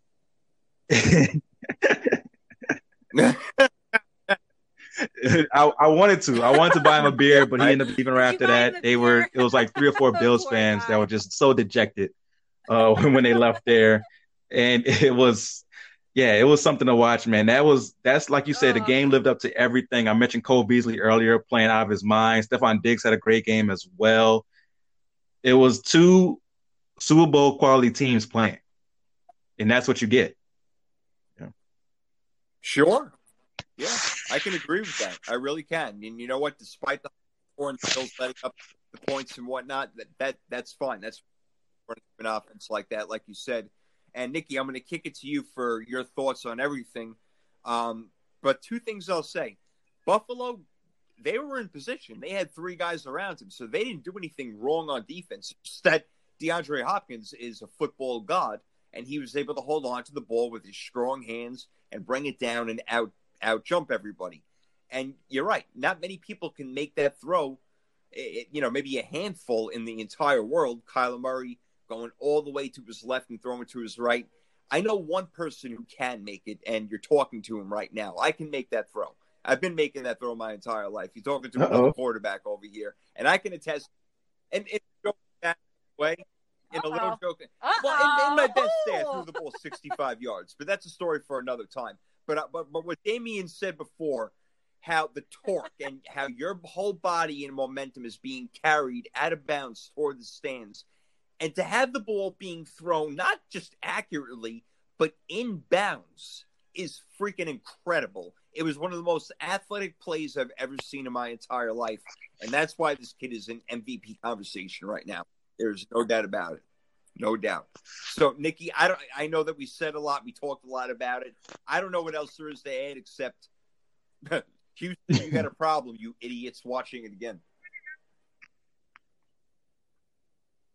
Yeah, really. Like, I just want to know, like, did Deshaun Watson puke watching that? Because I would if that was me. Like, I mean, oh God, the game was amazing. You guys said it all. And you just have to marvel at the athletic ability, right? There's moments like that in games where you're just like, wow, the athletic ability is amazing. And you just kind of marvel in it. And it's games like this where the love of the sport, like, doesn't matter who you root for, you just love to watch that game because it's everything that you could have asked for. And I think that Hail Mary, I feel like, did we just watch in real time a defining turning That's a moment good point. for I mean, the Arizona Cardinals? what else is going to build up momentum, D, right? I mean, Yeah, no, that definitely could be a turning moment for their season. It's going to be a moment that's going to be played forever and ever. Hopefully, it replaces the Minnesota Miracle as the play in the highlight reel that they always show. I would love for that play to get thrown out the rotation. But the Hail Mary was a great play, man. And you just got to give all the credit in the world to them. But like you said earlier, Buffalo should have won this game, and Buffalo should not have their heads held down at all after that type of game. No, definitely not. It was, you don't want to call it a fluke because it was an amazing play, but you never expect that to happen, obviously. No doubt about it. So, with you, there's a lot more we can say about that game, but we'll put it in the bag for now and move on to the next one. Talking about great receivers, let me mention real quick, obviously, the Seahawks and the Rams played in the divisional game. Rams won this one at home 23-16. Goff had a good game, no touchdowns, but the Rams were able to also run the ball. Now, here's the thing I need to talk about, and I'm not going to talk about Russell Wilson at the moment, but here's the point I need to make. We all love DK Metcalf, right? We love him. He's a great player. There's no doubt about it. And a lot of people were saying he's the top 5 receiver, this and that, the other thing. But you know what? You can't be a top 5 receiver if you're going to go against Patrick Peterson twice a year and Jalen Ramsey twice a year and get completely and totally shut down. That doesn't happen to the best wide receivers in the game. That doesn't happen to DeAndre Hopkins and Julio Jones and Michael Thomas. That is not what happens. So DK Metcalf, as great as he is, guys, and Nikki, I'll go to you first, and you can say what you want about the game as well. And like I said, Rams won by a touchdown, and Seattle played better defense. But the biggest thing I'm taking away from this is that DK Metcalf cannot do his freaking job and help out Russell Wilson because he got locked down by a corner again. And if you're going to get locked down 4 times a year, you're not a number 1 wide receiver. Yeah, no, gotta be able to do your job. And you said it. Like, he cannot carry this team all by himself. And I know, and his MVP chances are shot now. I get it. I get what people are saying. But can you imagine if he wasn't on this team? Like, how terrible would they be? I mean, that kind of says it all. But he needs help in the form of an offensive line. I know we touched on it before, but please, my God, Leonard Floyd sacked Russell Wilson 3 times within the course of 3 plays on 1 third-quarter series and scooped up the bad snap in the 4th. Like, he has got to get some help. I know the Rams have a good defense, but I feel like there's no there isn't. He's got Wilson. Players on offense to throw the ball to, but when there's no time to throw the ball there, or if he's got to chase a bad snap, then things aren't going to work out as well. We talked about the defense already. Damian, I want your thoughts on the game, but I also would like to hear what you think. You're on point with Metcalf. If you're a number 1 receiver, you can't get locked down to that point. We understand that Jalen Ramsey is great. There's a reason that he's the highest paid corner in the league. It's for that reason. And I like how he played it kind of coy going into the game. He said, I may not follow Metcalf the whole game. We have a different game plan. If he goes on one side, I may have to be on the other side. He didn't play it up. And then once we got into the game, you saw him following DK Metcalf for most of the game. And, even Tyler Lockett didn't really have a great game. But, of course, that goes to the offensive line as well. Like I've said on this podcast before and on my podcast, the offensive line is like oxygen, right? You can't see it, but you don't appreciate it until you can't breathe, right? And Russell Wilson right now is starving for air because he's getting sacked right away. And that makes a whole lot of a difference. And for the Rams, you got to love what you see. You got to love what you see as far as the balance. Their running game wasn't quite there in this one, and they still were able to win. So that lets you know that Jared Goff was able to do what he needed to do. He didn't get any touchdowns, but he was able to keep the ball moving downfield, keep the chains moving. That's what you need him to do. So if I'm a Rams fan, I'm like, okay, we've made the Super Bowl before with this type of team and with this type of strategy, and maybe we can do it again. And if you're a Seattle fan, you're worried that now the Seahawks are getting exposed on not only defense but offense. And if the offense is getting exposed, now you have a bad team. Exactly, because we all know that Russell Wilson does not throw interceptions. It's the first year that he's been doing it like this, and it's because he feels all that pressure. We all know that, and it's not his fault. So, yeah, give the guy some help, please. The Bengals, they got help, and they'll be getting more help. They'll become a better team, but not when you run into Mike Tomlin's Steelers on Sunday afternoon with a rookie quarterback. 36-10, forget about it. Mike Tomlin... There was no way that he was, A, going to take this game lightly, and B, let a rookie quarterback beat him. And Ben Roethlisberger, 4 touchdowns, right back in the MVP conversation, guys. 36-10, Steelers take it in Pittsburgh. Love Mike Tomlin, love the defense. And, yeah, they really welcomed Damian Joe Burrow to the he got hit a lot, sacked 4 times. And I love Joe Burrow's toughness, man. He just keeps coming back. But you don't want him to have to take this many hits this early. You don't want a David Carr situation where, a quarterback gets hit so much that he can become gun shy at a point. But I don't see that happening to Burrow because he's so special. And they do have a special wide receiver in T. Higgins. T. Higgins had a monster game for them, 115 yards, a touchdown. So they have some good things there in Cincinnati. I did the foolish thing of trying to be ahead of the curve and pick Cincinnati to beat Pittsburgh, and Pittsburgh must have heard me. It's like, okay, let's show Damian that, we're not to be played with in this way. And they went ahead and took care of business. So Pittsburgh did what they were supposed to do, man. They took care of business against an inferior team, and that's what the good teams do. There you go. You said it all. Again, Steelers undefeated, Nikki. There was no way the Bengals were going into their house and winning this game. No, and you know what, D? One of my bold predictions was that Pittsburgh wasn't going to cover the spread. So I hope nobody listened to me on that one because they certainly did. But I just want to bring up one interesting fact. I don't know if you guys know. We know Claypool is a stud, obviously. But did you guys know that some experts were saying he should switch to tight end before the scouting combine? Don't you love that? The they didn't think he was Are they ever fast going to enough. get rid of that freaking thing? Because it is so pointless and worthless, except for the 40-yard dash. You want to know how fast somebody is? Great. Go ahead. Time him in the field somewhere. But you just made the whole point right there. Look at Tom Brady. He looked like he was invisible on when he took his shirt off in his picture of that thing and everything. And look, turns out to be one of the greatest quarterbacks ever. So, what? Get drafted in the 6th round. Give me a freaking break. Oh, God. All right, let's move on to the game that we all got wrong. And Cam Newton and Bill Belichick put it together, guys. Ravens at Patriots. The Pats took it 23-17. It was a boring game, but Bill Belichick's amazing. I love Cam Newton. And look, these aren't the last years. It's just another thing I don't understand. Just going to the other side real quick. I want to go on about the Patriots, but what the hell happened from last year to this year with Greg Roman calling the plays? Greg Roman, the offensive coordinator for the Baltimore Ravens, it looks like he called the perfect plays last year. This year, is he calling the perfect plays, or is it that defenses know what's going on?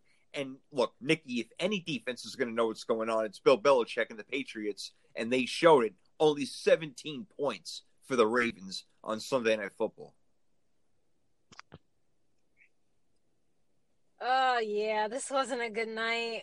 Like I said, the storm came right in time, and we lost power for probably 5 minutes. And, man, I just wish the power stayed off because it was not great. But I will say this. Baltimore is down Calais Campbell, Jimmy Smith. They also lost Brandon Williams, which made it really difficult for the Ravens to stop the run. They got a really young team as well. So it's no excuse, but they're definitely feeling it on defense. And I I don't know. Lamar Jackson, he definitely struggled, and he struggled with his center. Something is off there. I guess it's the timing or the chemistry. I don't know if it was the rain, but that really shouldn't be a problem. But yeah, something is off. I think it's timing, chemistry. You know that him and the center are having an issue. So it's a lot of things. That's very obvious. Ever Look, he had a game plan going in. You know that he stops the best player on the opposing team, Damian, and that's it was a great coach game by Bill Belichick. And I've seen some people joke around that Bill Belichick has a special button that he can press with the rain, and that it felt like it was raining harder when the Ravens had the ball compared to when the Patriots had the ball. But I don't know if it was the fact that nobody was there or where the mics were set up, but it sounded like the hardest rain ever.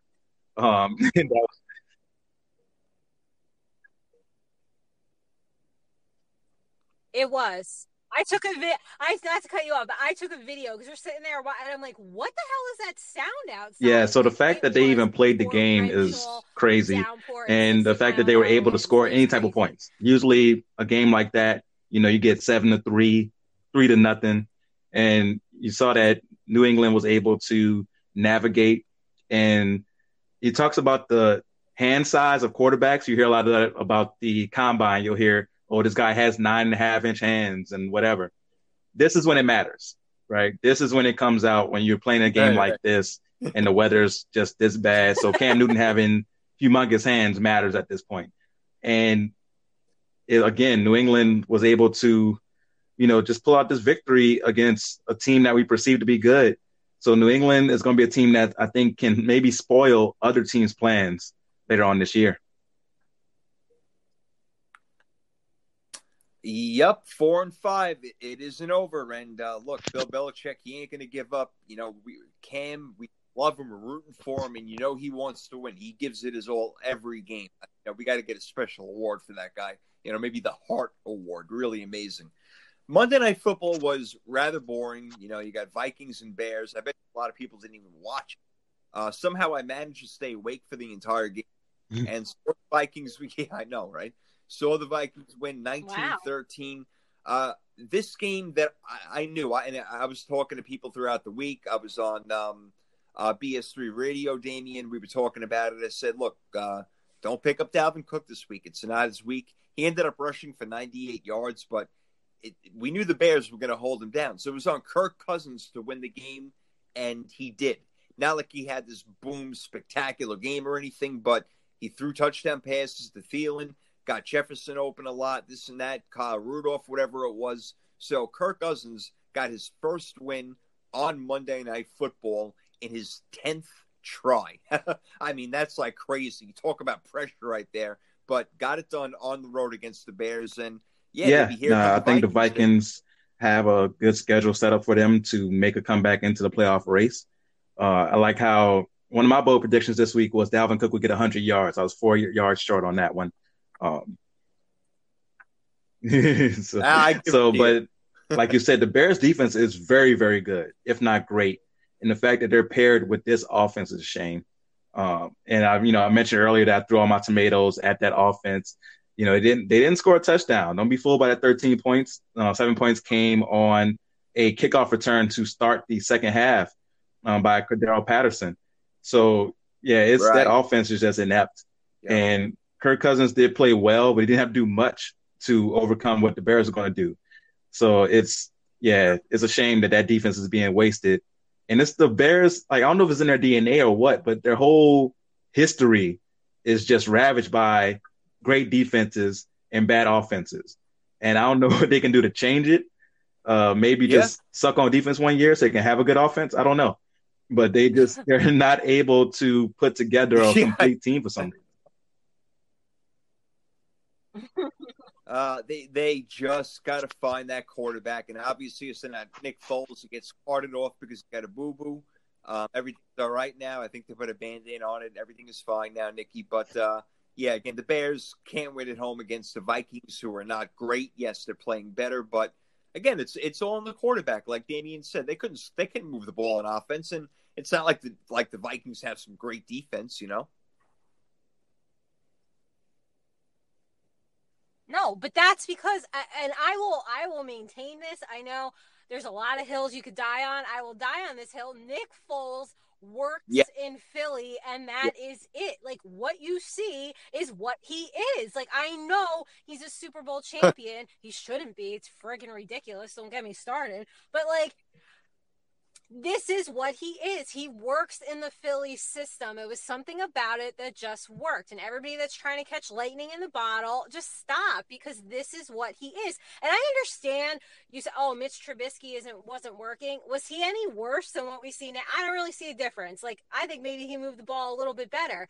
But I will say this. Yeah, it is a shame, D, that this defense is so terrible, because that's demoralizing. That's like, you know what? No matter what we do, our offense can't move the ball. They can't do anything to help us. So they're going to start to make mistakes, and I'm sure they're going to get demoralized. And how do you stay motivated? Like, it's just not a great situation. It's absolutely awful. And you know what? I don't want to get into it now. We definitely could, because we got more games to go. But, Nikki, you're 100% right, and so is Brett Favre. So everybody get off Brett Favre. Yeah, they should have kept Nick Foles, because that's the only place he ever worked in. Even years before, he threw 27 touchdowns and 2 interceptions for the Philadelphia Eagles. Everywhere else he's gone, he's been terrible, whether it's Chicago, Jacksonville, City, name the other half of the teams in the NFL, Damian. Yeah. So I agree. He works in Philly's system, and he's good there, but everywhere else, it's a hot mess. Yeah, no, definitely. And Nick Foles, he fooled a lot of people into getting him a lot of money. So kudos to him for that. But outside of that, yeah, Philadelphia is where it worked. I don't know if they could have kept him and Carson Wentz. Money-wise, it wouldn't have worked. But it would have been interesting to see if they would have chosen him over Carson Wentz, what Philadelphia would be doing right now. Yeah, freaking Foles probably would have taken $3 million and be happy. But whatever, another story for another day. Look, let's get to our games. 2 more before we take a quick commercial break, and then we come back with a whole lot more good stuff. Mount player acknowledgement, Nikki, all that great stuff. Can't wait. So, speaking of the Eagles, and played for them now, Nikki, your Giants won the game, like we said, 27-17. And like I said, Danny's stopping on dimes instead of throwing them. And like you mentioned, Doug Peterson, beyond frustrated. Just a mess with Philly. Giants looking good. Things that are going in the right direction for you, Nikki, right now. And that game was maybe even a jumping off point.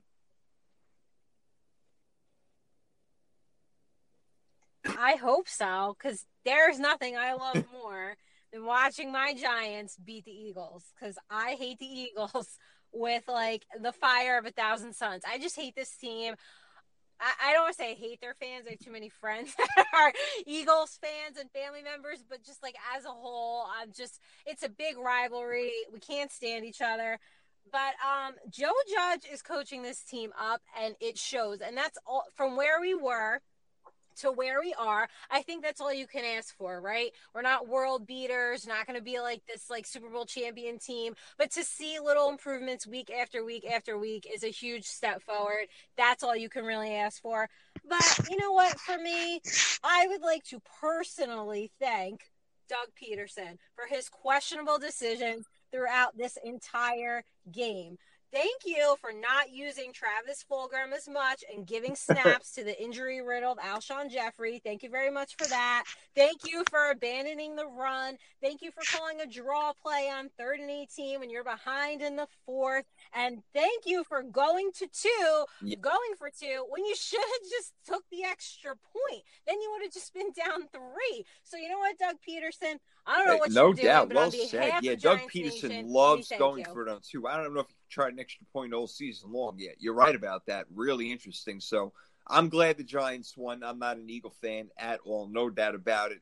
Damian, let's get to our game before we take a break over here as we're running up against it. But, we'll spend as much time as we need. The Saints, your team, beat my 49ers. Like I said earlier, it was 27-13. I'm not surprised about that. Let me say my piece, and then I'm going to hand it off to you because you won. You're the winner, and you're the team that has something to play for this year, despite, again, Drew Brees being out for a couple of minutes here. Look, I don't believe that should have been a roughing the passer call, and I'll get your opinion in a second. If you want to cut me off, go ahead by all means.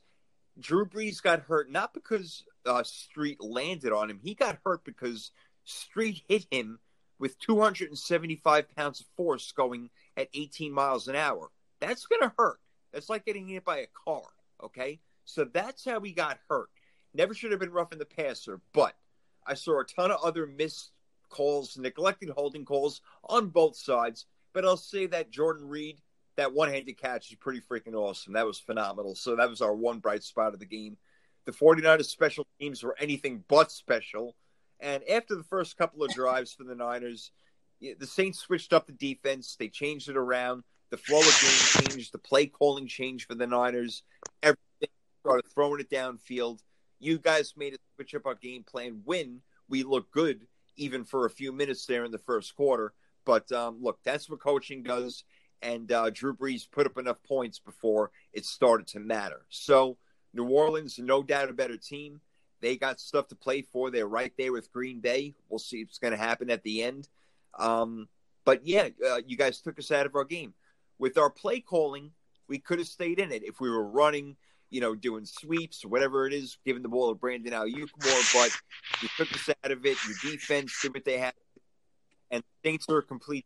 Yeah, you definitely explained it perfectly. I do agree that should not have been a roughing the passer. Sometimes in football, big people are going to hit little people, and the little person may get hurt. And and if the little person is 41 years old, it adds even more of a chance of them getting hurt when that happens. And unfortunately, that's what happened to Brees. And he was already hurt going into the game. Now that we found out he already had fractures on the left side with his ribs from the Bucs game. So that just, added even more to it. The fact that his right side was probably carrying more now to make sure, trying to compensate for the left side.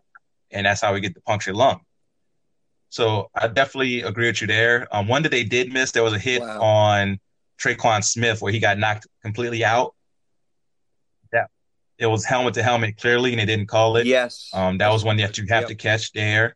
But speaking of catching, both teams, man, catch the punt. Catch the punt. Like it just because we muffed a punt as well in the game. You guys muffed two.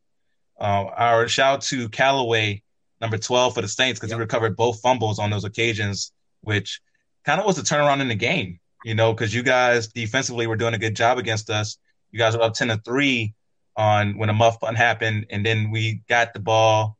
That's when the hit happened, but we were able to score a touchdown. And shout out to Drew Brees. The fact that he stayed in the game for a little bit after that is nuts. Like the fact that he didn't come out immediately when you're having trouble breathing, got a punctured lung. I just can't imagine trying to throw a football when I'm having trouble breathing and my ribs are cracked. So you should never question the toughness of Drew Brees. That's one thing that people should not do. Because people were saying that he looked like he was about to cry on the sideline. Of course, that's painful. I've been about to cry as well.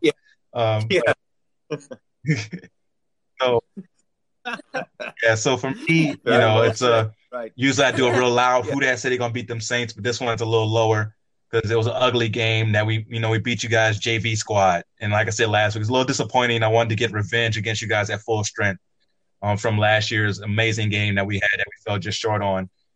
So I just feel sorry for you, 49ers fans like yourself, because it's a rough year when injuries are taking your team completely out of it. And that's what happened to you guys this year. Well, you know what? That's spoken like a true football fan. You want revenge. Give me your best.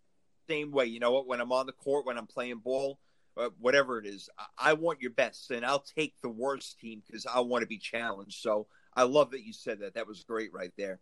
Before we take a break, Nikki, I don't know. Did you see any of the game? Is there any takeaways? Okay. No, you guys said it all.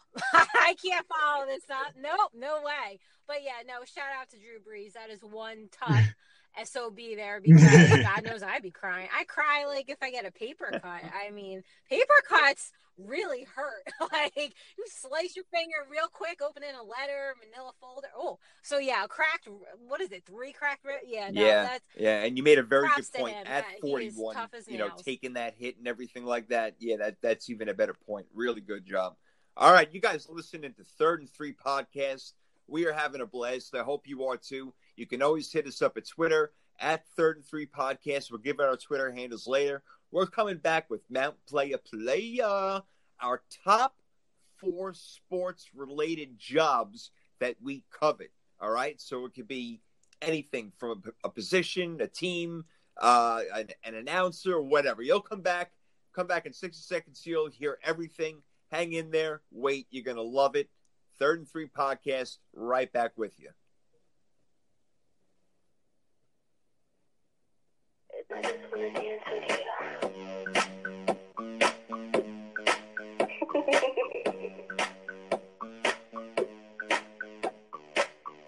Every time they turn the lights down, just wanna go that extra mile for you. My display of affection feels like no one else in the room. Breaking it down like there's no other now. Keep on rocking. One thing to say. It's Britney, bitch. In there. I don't know how it skipped before, but that's the favorite part of the whole thing. All right, here we go back on Third and Three. We've been going through the games of last week, and we really get into it over there. There's no doubt. So things get a little bit more sped up now as we go to Mount Playa. We got knowledge with Nikki. We got our freaky fantasy football draft and our Week 11 picks, a few bold predictions. So you're going to love this stuff, man, especially with fantasy. You need that knowledge. You go to Knowledge with Nikki for a lot of things, but we're all going to give you a whole bunch of knowledge right now. So let's get on with this football action over here. Let's get a little crazy in the club. We go Mount Playa style. Let's do it. All right, so like you heard me say before, as I lost my music for a second, like you heard me say before, we're going top 4 sports-related jobs that we covet, that we like, or whatever it may be. So we're going to go from 4 to 1. We're going round table style, and I can't wait to hear with my co-host, Scott.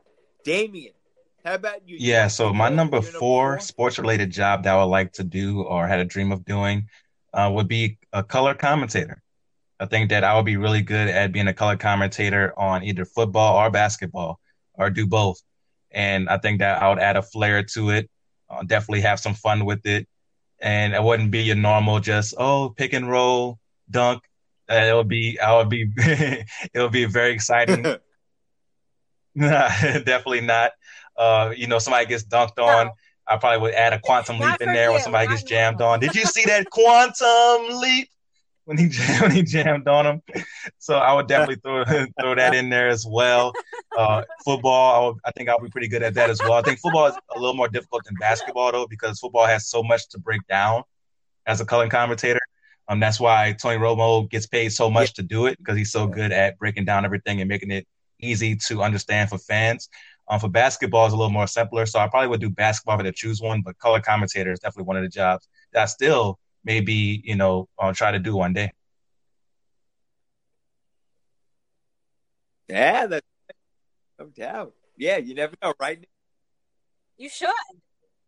You'd be great at that, D. You would really be great at that. You should. How come you don't have that job? One thing that's very important in that is wit and being able to speak on cue and knowing what's going on. And obviously, you listen to the show, he knows how to do that. So, yeah, D, I think you'd be wonderful at that. All joking aside, I think you'd be great. No question. All right, Nikki, how about your number 4?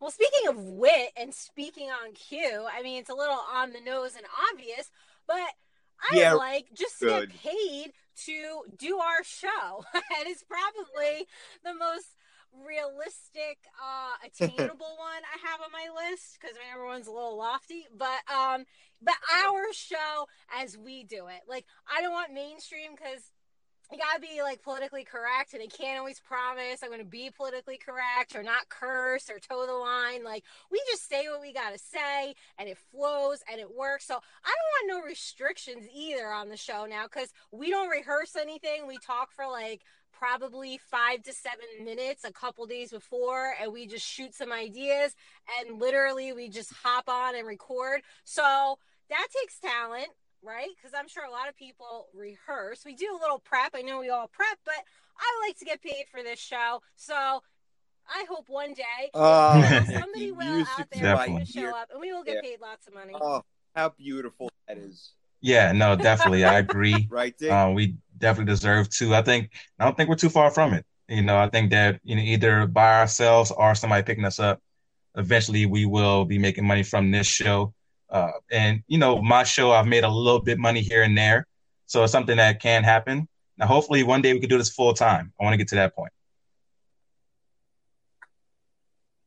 Hey, yeah. Look, any of you, 3-4 letter networks out there, you guys really would be lucky. And we're not just, pulling our own chain over here, or whatever it is, and giving ourselves a slap on the back. But if we only quote unquote prep, which is really saying, hey, do these topics for 5 minutes, could you imagine what we could do with all you fools in your boardrooms and everything like that, and going over and this, and I'll take this part and that part? Give me a break. Give us a show. Give us the money, give us the dough, and we'll let you know. Nikki, we don't even do that, Jay. Like, we have, like, to, that's true. How they say, peel the curtain back. We don't even rehearse who's taking what part. That's true. Like, and you know what's so funny? When we were texting the other day, when do you want to talk? What did I say? Should we talk or should we wing it? It didn't matter. Yeah. So literally, our conversation. I'm glad you brought that up, like for real. 4 minutes. You know what? Imagine if we actually did have the technology and all the resources that they did. So I'm with you. Show me the money. I wish I had that thing ready. Well done, right there. I like that a lot. All right, I'm going to give mine in there also, which is a little different than my top 3, which are all major real deal. But I would love to work with and be part of LeBron James' entourage with what they do, not just in sports, but everything they do for the community, and they go outside, whether it's in music, all that sort of stuff. Damian, Nikki, you guys know what I'm talking about. They're all for good, to be with Maverick and whatnot. I love what they do. So obviously you're having a great time being with them and being part of that entourage, but also what they do for sports, what they do for the kids, building schools, all those sort of things. That's something I would love to be part of. Absolutely. That's me giving out my heart, and also me getting to say, hey, you know what? I hang out with LBJ over here. It's pretty cool. We do our thing. And I think that would just be absolutely awesome. So not exactly a sports-related sports-related, not exactly a sports position, but I guarantee you my next 3 are. But yeah, no, I can understand why you say that. Everybody from his entourage or from his group has succeeded on their own, especially when you look at somebody like everybody in that group, right, that has gone on to do major things. Rich Paul is one of the biggest agents, if not the biggest agent in the world right now with Clutch. You can't look at an NBA team right now and not see a Clutch client on a team. The Lakers are full of Clutch clients, right? So when you look at what they've been able to do, all because of being surrounded by LeBron James or being around LeBron James, I can see why you want to be a part of that group. Well, thank you. Yeah, I definitely would. LeBron, if you're listening, man, I'll give you my number. Just hit me up on Twitter. Yeah. Yeah, but Nikki, that'd be pretty fun. Huh? Free and available. That would be fun. I think you would be great at that. And they do a lot for the community and for the kids. So I think you'd be fantastic at that. You guys both picked really good, attainable, thank you very much. suitable All right. Very positions cool. for your. You know what I'm going to do is snake it. I'm going to snake it around because I'm going to piggyback off of you, Nikki. Not obviously necessarily our show, which is a much better idea than what I had, but to be a host or even a co-host of a football talk show where we can go back and forth the way that we do and try not to hold back as well and, be loose with it. I would love it to be on TV or national radio or something like that, because I just feel like the three of our voices, it's not that it needs to be heard, it's that it's fun to be heard and you get knowledge with it. It's a fun show. That's why people listen to it. So I think that the three of us, if we had our own football show, even basketball in there, whatever we wanted, would be amazing. So to be the host of my own show, or again, even co-host like I am with you guys, which I am perfectly fine with being a third of a perfect triangle, it works great for me. So I would do that, Nikki, and I'm with you all the way. Yeah. Yeah, no, definitely. I would love that as well. And I think we I would like kill that. it. Did you hear that, You know, DVR? if Perfect but triangle. even if we had to be structured, we would know how to do that as well.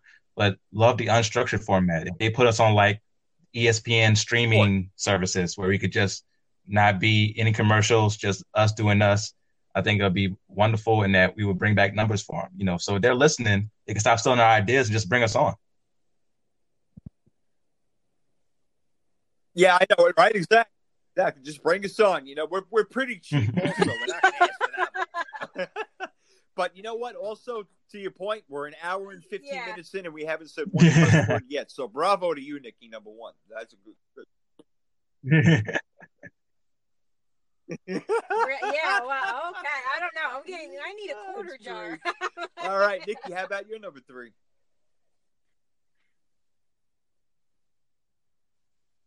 All right, That's- my number three Oh, is an athletic director.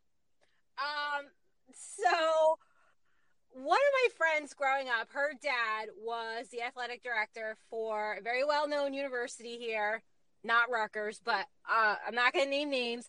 But anyway, I just remember being completely fascinated by his job from like a really young age, and I'm talking like 6th grade young type of thing. So we've been friends for a while. And I remember just going to her house, and she'd be like, I really think you just like to come and talk to my dad, because I would just pick his brain. And I was like, I would love to just be an AD. And in his case, and in this school, he was instrumental in getting the girls' crew team going and the scholarship. And I know that they have their less glamorous side. It's compliance. It's firing people. And I fired plenty of people in my career here. So it gets easier. And I know there's budgeting, but really they make such an impact on, and it would be high school level, college level, because really that's the program that's the most impactful, and they really can do so much I good. think that So is such in another an life awesome somewhere, I would have loved to answer. be I an remember I athletic was talking to director. George Teague a couple of months ago, and he's an athletic director for his high school in El Paso, Texas. He loves it more than anything in the world. It's a great responsibility. It's a tough responsibility, but it's a Yeah, I wonderful definitely job, Damien. agree. Nikki, I I love think that. Nikki would be good at it. I don't know if I would be good at that job.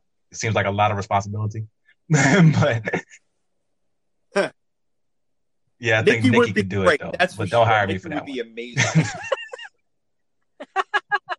one. That's the best part about him, folks. He's honest. He's honest. I love it. So for love my it. number All three, right, what it's kind about of a your made number up three, bro? position. But as you know, I'm a big boxing fan. And in boxing, there's a need for like a singular boxing commissioner. So you know how you have in the NFL, you have Roger Goodell, NBA, you have Adam Silver.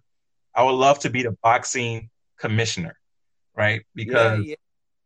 in boxing, Woo! there's so many people who have their hands in it from high levels, right? So that's why you'll have times where you'll have, fighter Yes. A who's fighting for this particular promotion company, and fighter B who all the fans want to see fight, but they can't fight because their management can't work it out, or ESPN can't get together with Showtime and make it work. And I would be the guy who says, okay, we're going to make it work this way. We're going to put it on both ESPN and Showtime. Whoever buys a pay-per-view from wherever gets that money, but this fight needs to happen. I would, like Dana White does for the UFC, I think boxing needs that. And I would love to be the boxing commissioner to make sure that the fans get the best fights, that the fighters get compensated in the way they're supposed to be compensated for taking, their lives on the line every time. So I'm a huge fan of boxing. I have so much respect for boxers. I want to do what's right for them. So I would want to be the boxing commissioner. Oh wow, Wow. wow! That's wait, so love- I know like almost nothing about boxing, so they don't So have with that currently. boxing, How do the deals get there's done? sanctioning bodies. So when you hear someone say like they're the WBC champion, Okay. that's a separate sanctioning body that is that champion's under, right? And also they have different promotion companies. So with, say, for example, Canelo Alvarez just recently became a free agent because he had a contract dispute with his management, right? So he went from being on the zone exclusively to now being a free agent to where he can go wherever he wants to go to fight. Sometimes when you have one fighter that's with, say, ESPN and one fighter that's with Showtime, it's hard to make those fights happen because the management can't get it together. They can't agree on who should get the most money, who should do this. And it is hard to do, even with, like, I've covered boxing for promotion for different companies as far as writing companies, being a freelance writer. And even as a reporter, it's hard to get interviews because everything's not organized the way it should be.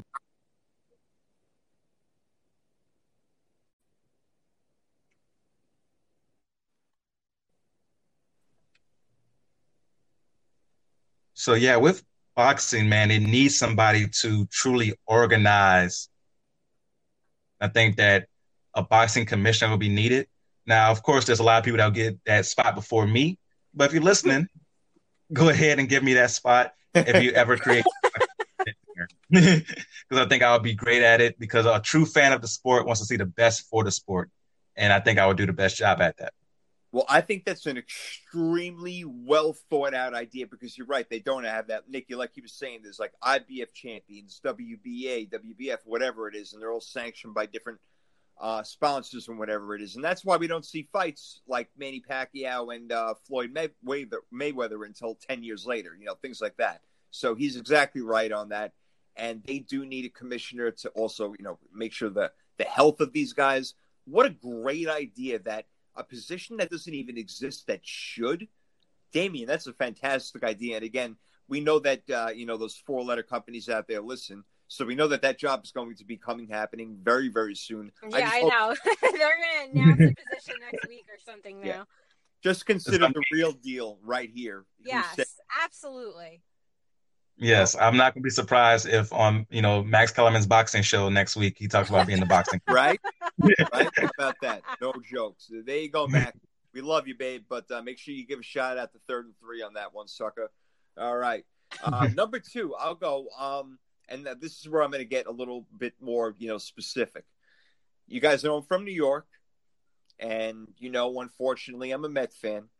So let's pretend they're good for a minute. I would love to be a pitcher for the New York Mets, and for a lot of reasons. 1, they're my favorite team. 2, and this is probably the most important thing, I do like to be in control. You guys know I'm not a control freak at all. I mean, you can really attest to that. I mean, I don't care what goes on. We just have a good time in the show. So, but I do like to be in control of certain things. That's why I always like to play quarterback and stuff like that. When you're a pitcher, you're out there alone. You can basically win the game by yourself. Yeah, you're going to get ground balls, pop-ups. You're not going to strike everybody out. It's very, very rare that a guy strikes out, even in double digits, but some have done 20, 21. But the point is that you're up there alone.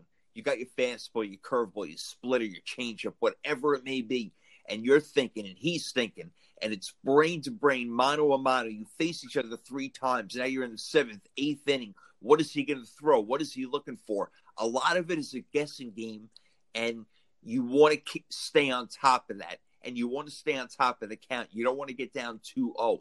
So the control that you have when you're a pitcher over your team is humongous, and that's why they're paid like that and coveted like that, because you are the guy. When you got a pitcher, something like, like Clayton Kershaw, for example, won the World Series this year, that's what it's all about. When you're in the infield and the outfield, you can kind of chill out a little bit because things are going to go really well. So that's why I would want to be a pitcher, guys. No, that's a great pick. If you are a baseball fan, if you grew up playing baseball, what's better than being a starting pitcher on a championship team or being a starting pitcher that's dominant at his job, right? Like imagine being someone who's on like a remember the level that Jason Verlander was on a few years ago, Yeah. in that type of zone as a pitcher.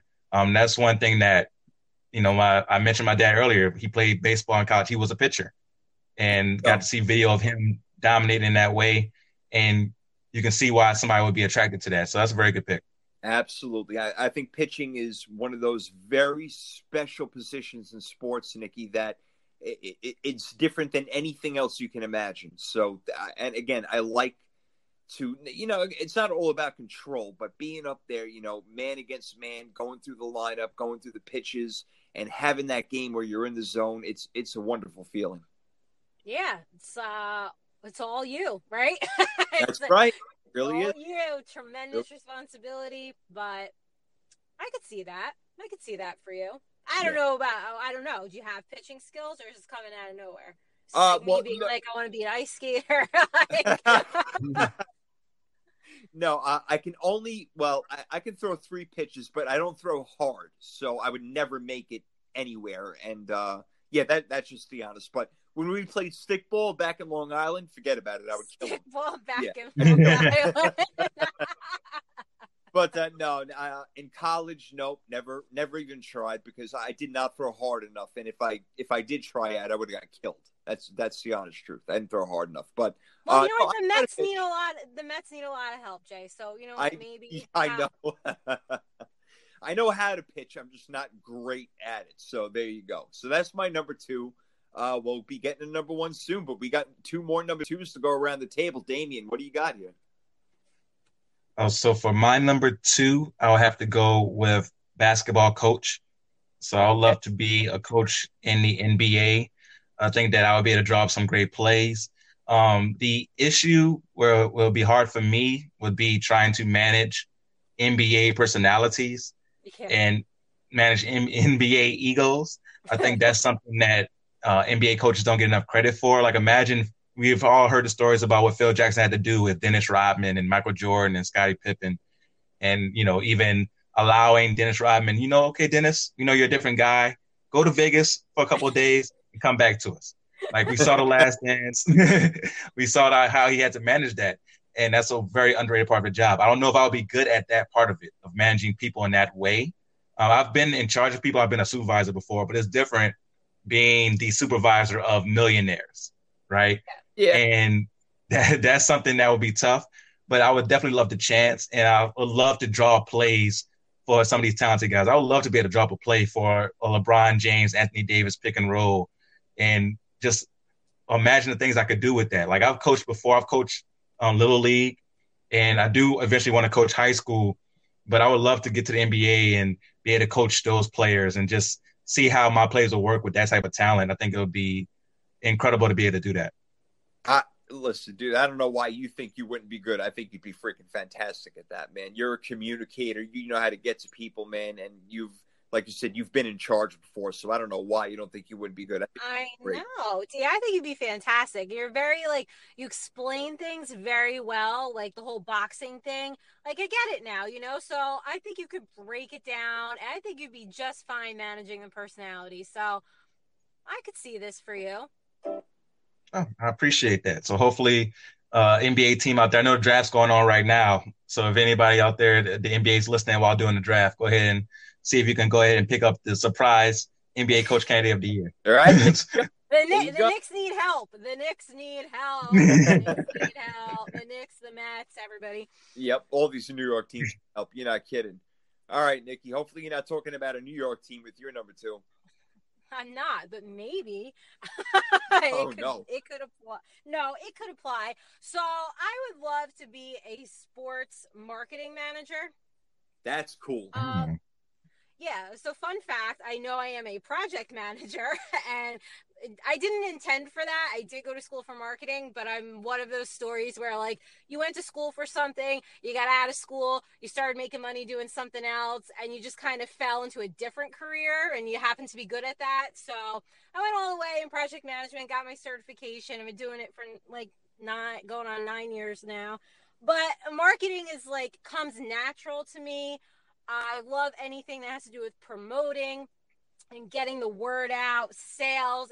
I am drawn to it. I did major in it. I should have followed through with it. But you know what? I'm happy with where I'm at.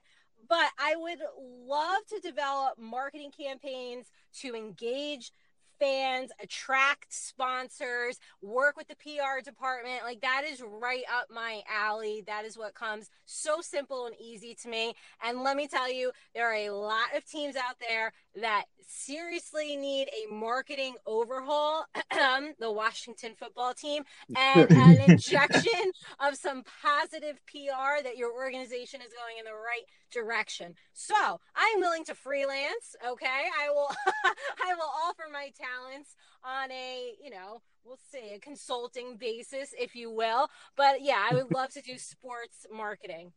All right. Hey, I think that obviously, you know what, you got experience in the area, so there's no reason why you wouldn't be fantastic at that either. I love it. These are great answers and ones that I wouldn't even expect. You never know what you're going to get. But this box of chocolates over here is working out pretty nice. I like it so far. Very, very good. All right. So are we all up to our number ones now? Yes. Yeah. Okay. Well, you know what? I guess let's just keep the merry-go-round going. I'm going to make it short, and you guys will not be shocked at all by this answer. Like I told you before, I did play quarterback, but I was never going to go anywhere. I'm 5'10", all right? So I'm not Doug Flutie. I'm not Kyler Murray. Things were not going to work out that way for me, and I understood that at an early age. But I told you I could sling it. I know how to play whatever. I would be quarterback of the 49ers specifically, but just the ability to play quarterback in the NFL would be amazing. Yeah, it'd be a tough go. There's no doubt about it. There's a lot of learning. There's a lot of training. There's a lot of everything that goes into it. And any sport that we would pick in any position that we would pick. But when you're a quarterback, you're like a god that walks around earth. Everybody knows who you are. Everybody loves it. Not that I need the attention or the fame or anything like that, but being on the field with, 10 of your partners at the same time in the huddle, you break the huddle, the clap is at the same time, you get under center, you know what the cadence is, the play goes, hut, whatever, and everything goes perfectly down the field, and you know that things are working and your offense is clicking and your teammates are looking in your eyes and know that you can get the job done. I've had it before. It's a wonderful, amazing feeling, and when it's working, there's nothing better. When you're a quarterback, you're the guy. You're in control. Everybody looks at you. You're Peyton Manning. You're Tom Brady. You're Kyler Murray. You're Russell Wilson. That's who I would want to be. I don't care how many hits I take as long as I walk out alive, but I would love to be the quarterback of an NFL team, and specifically the 49ers, guys. So when you talk about the control again, that kind of comes into it again a little bit, but playing quarterback to me is the best position in professional sports. I don't know if there's an argument there, but that's mine. No, that's a very good pick. Quarterback, again, it's a very hard position because there's so much that goes into it as far as studying defense.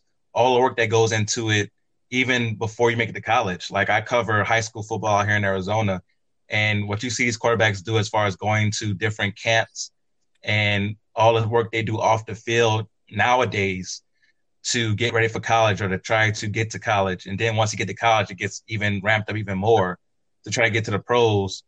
It's so much that goes into it, but I can see why that dream is there. And watching these high school kids play the position and seeing them live their dreams or play with the innocence that they have now, it takes you back to that time of having that innocence of just the love of the game.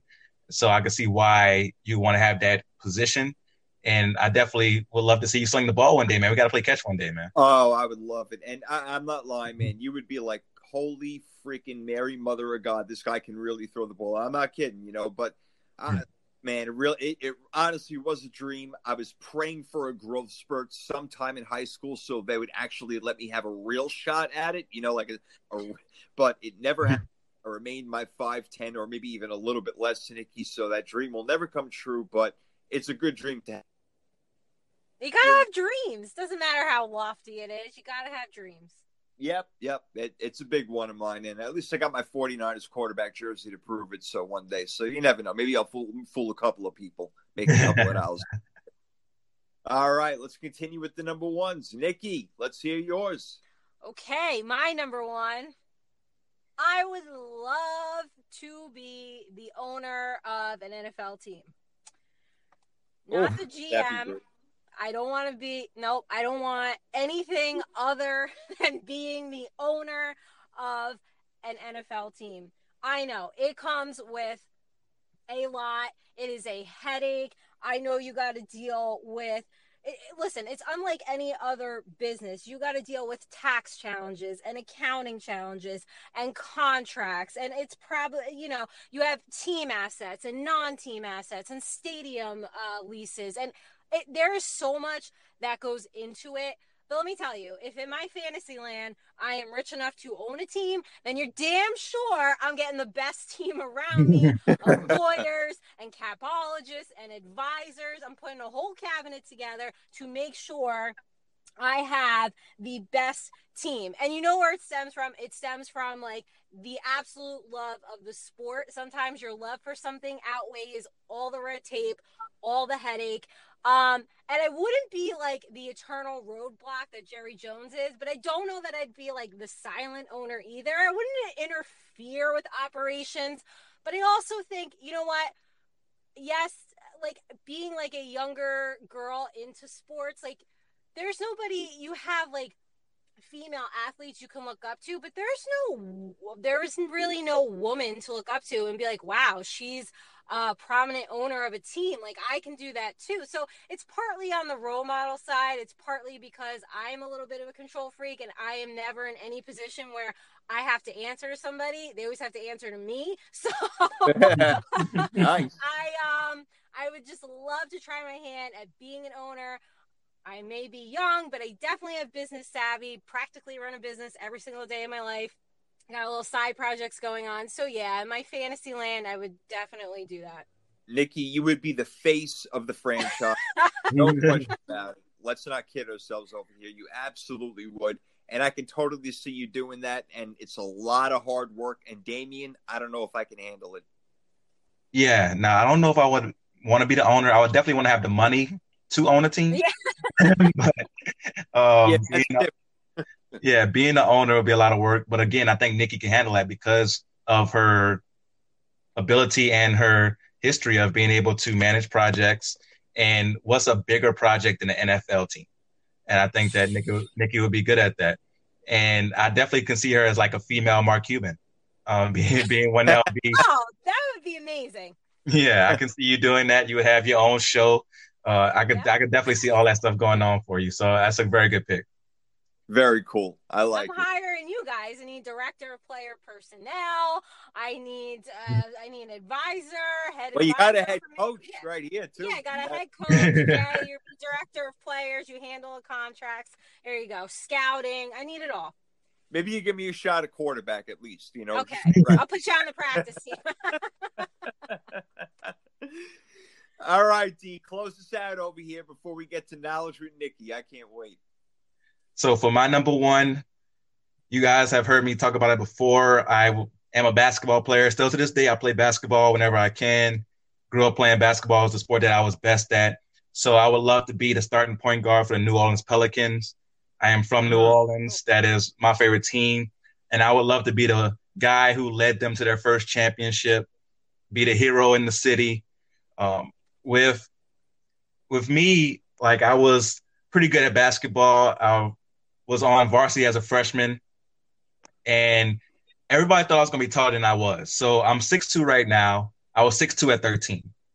I stopped growing. Oh, wow. Yeah, and I just so it was. Me too, at 5'3". So I thought for sure I was going to be the next Vince Carter. So at this time when, 2003, that's when Vince Carter was, taking over the world. And you had also Tracy McGrady, those guys in the early 2000s. I thought I was going to be one of those guys, a wing player who was going to be able to score at will.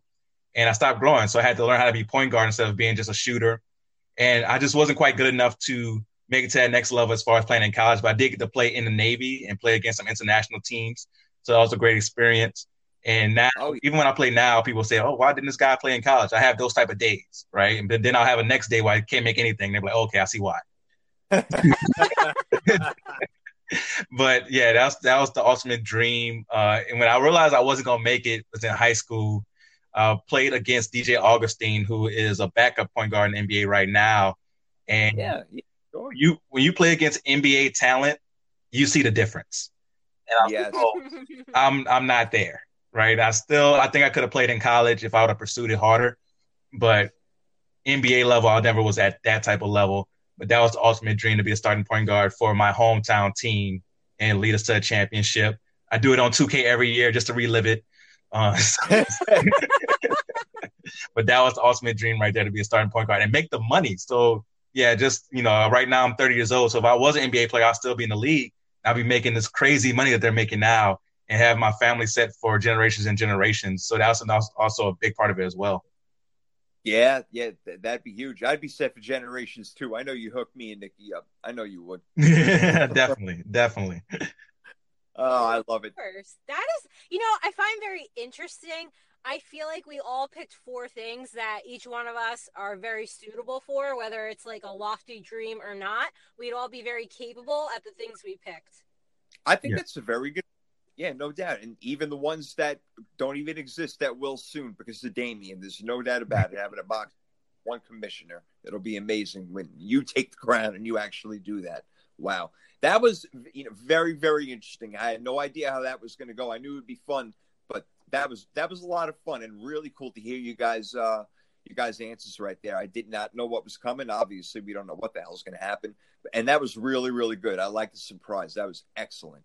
All right, cool. Let's move on to our next segment where things get absolutely freaking nuts. And you know what it's all about. It is time to get seriously tricky. This speech is my recital. I think it's very vital to rock around. That's right, on top. It's tricky. It's like, here we go. It's tricky to rock around. That's right, on time. It's tricky. It's tricky. It's tricky to rock around. That's right, on time. It's tricky. Tricky. This is Knowledge with Nikki, and it is everything tricky. It gets amazing. Damian and I are baffled every week by what comes out of her mouth, but we can't wait because we get that much smarter. It is time. Nikki, I know you're prepared. Damian and I are just scared, but let's do it. Oh, gosh. Don't be scared. We're going back to sports this week. Oh, we're going up. This week. Yeah, we're going back to sports. Oh, all right. So NBA draft is right now, correct? Yes. You got it. You got it. So kind of like how we did the MVP, because I liked how that flowed. I'm giving you guys 5 years each, 60s, 70s, 80s, 90s, and 2000s. I'll give you the year. You give me the number 1 pick. If you need it, I will give you the team, but that's it. Okay, so we're going number 1 picks, and we're going through the decades. Is that it? Yes, and it's all NBA. Yep. Okay, interesting. All right, Damian, I know this one's up your alley. I'm gonna have to keep up over here, bro.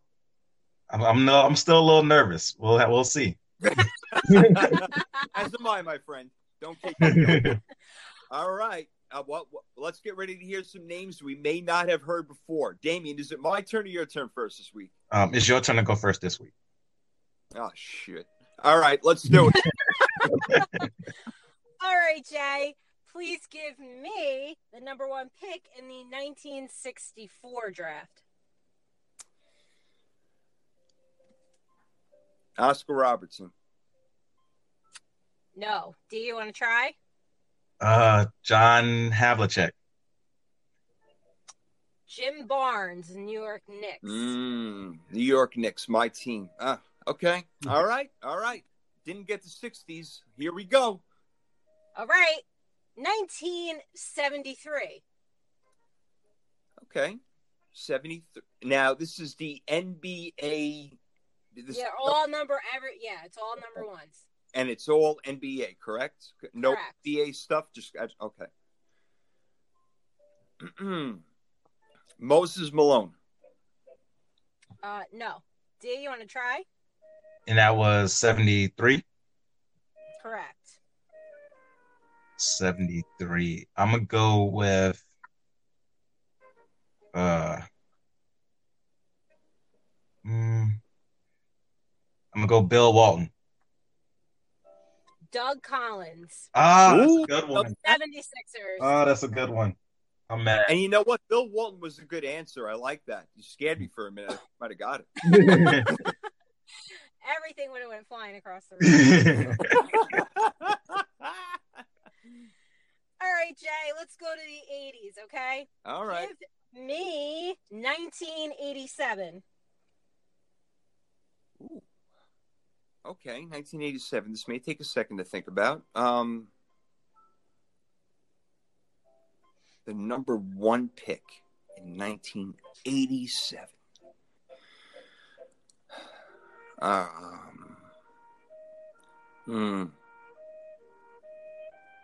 don't know if he was the number one pick.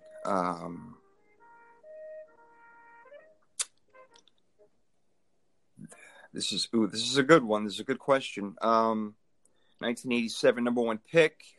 I don't think it was him. I think it was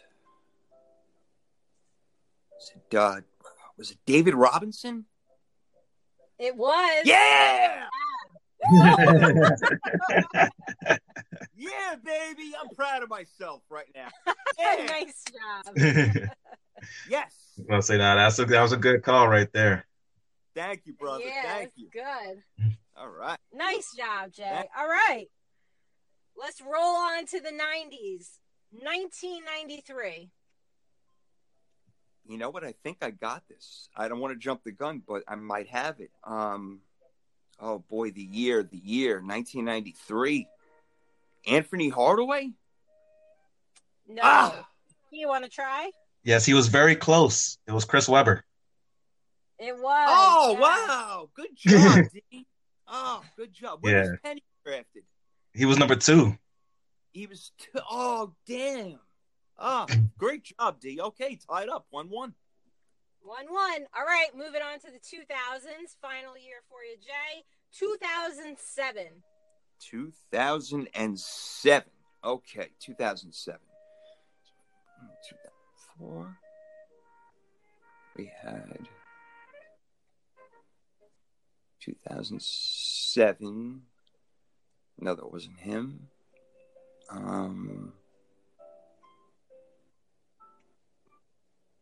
Was it Durant? No. Do you want He to hasn't try? been in the league that long. That was stupid. 2007. Oh, actually, he has. I'm gonna go with Greg Oden. Yes. Oh, that's who I meant. The number one pick. Oh, man. Yeah, You're right. You did that twice with the number 2 pick. He was the number one, Greg Oden. And you know what I'm thinking in my head? I'm so stupid. I'm thinking rookie of the year instead of number one pick. I'm an idiot. Good job, D. Good job. I'm so stupid. I can't believe I did that. I would have got it. But good job, D. Thank you. All right, D. Here we go. We are starting off with the 60s. We're going to go to 1967. 1967. I'm gonna go with. I'm gonna go with George Gervin. No. Oh, that was Jay for the steal. a good shot. Was it? This might be too early.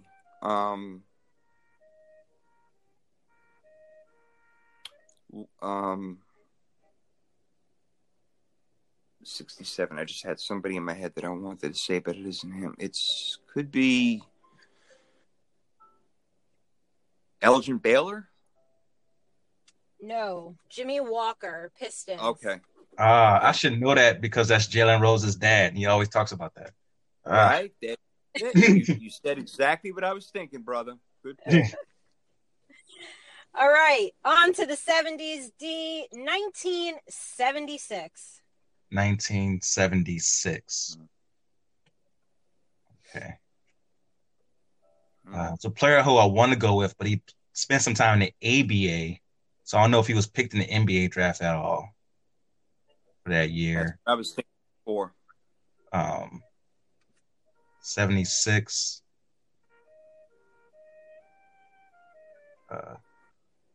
Was that the Kareem Abdul-Jabbar year? No. I purposely did not do that. Okay. This is a shot in the dark. Is it Dennis Johnson? It's John Lucas, Houston Rockets. Oh, okay. Okay. Good head coach, too. Good head coach. I remember his, All right, his son got dunked on by LeBron James. I do remember Yeah, there you go. Let's go to the 80s, D. We're going to 1982. that. Oh, 82. 82.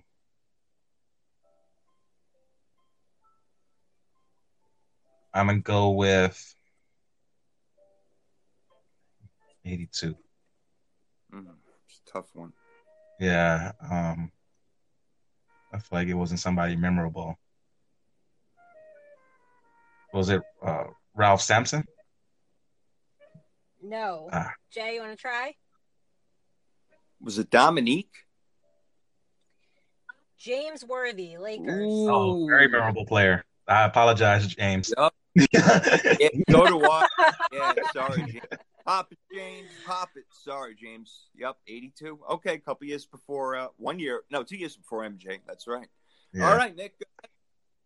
All right, we're on to the 90s. D, 1991. Oh, 91. Oh, who was 91? That's a good one.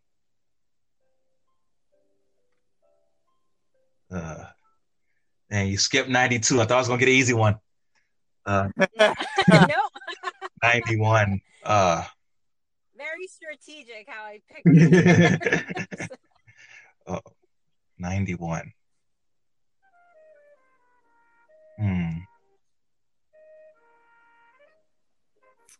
I'm going to go. Yeah, it's a tough year to remember. Because the years around it are so memorable. I'm gonna go with 91.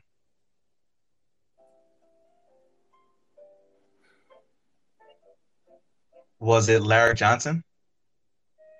It was. Oh, great job. Nice job. Way to go, bro. Nice job. Nice job. Grandmama. All right, D. Right. Great job. I didn't know that. Good for you. Nice job. One more for you. 2006. 2006. Oh. That's another one of those forgotten years right there, 2006. I think I mean 2006. I'm gonna go with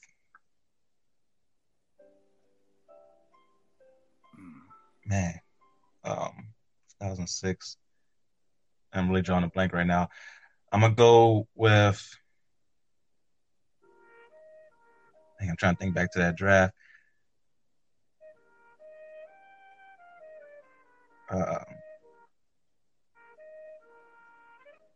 don't want to take too long. I'm drawing a blank on it. I can't even do a guess right now. So you get the steal, Jason. Yeah, I'm having a tough time thinking. I don't want to take too much time either. Phew. 06. I'll give you the team. No. I'll give it a shot. Was that? I could be off on this one, but was that Yao Ming? No, he was 02. Andrea Barnes. Well, yeah, bust. Nice job, guys. But that's so funny you say Yao Ming because he was my tiebreaker just in case. Oh, really? Okay. Yeah. I forgot what year was Yao Ming. I knew I was a little bit off, but I figured I'd throw it out there because I don't want to take too much time. The thing I'm so pissed about, and good job by you, D, is taking great. Nice Thank job, you, D. thank you, Yeah, thank good you. job. Killed Great. it. I knew that Odin was the first pick, and I kept thinking Rookie of the Year in my head instead, and that's why I said Kevin Durant like an idiot. But you got it, baby. Good job. Thank you, sir. Thank you. That was really good. I was because my NBA. I take pride in my NBA knowledge, so I was really feeling the pressure. You did good. Real good. Absolutely. Well done all the way around. All right. Great job, Nikki. I like those type of questions very, very much. Very much. So that's good stuff right there. All right. Let's keep the good times flowing. What do you guys say, huh? Let's go. Let's do All it. right. Do it. Let's see what we're up to now on the board, as I know we got a few more topics left. Oh, we do have our freaky fantasy football draft going on right now, which we're going to have to do before our picks. So let's go over last week. I came in third, did not do well, but Nikki and Damien had a beautiful battle going on, came right down to the end, and Damien edged it out by 3 points. He is the winner of week 10 in fantasy freaky football draft. So well done by you, my brother. That means That's why you didn't get 1999. Love it.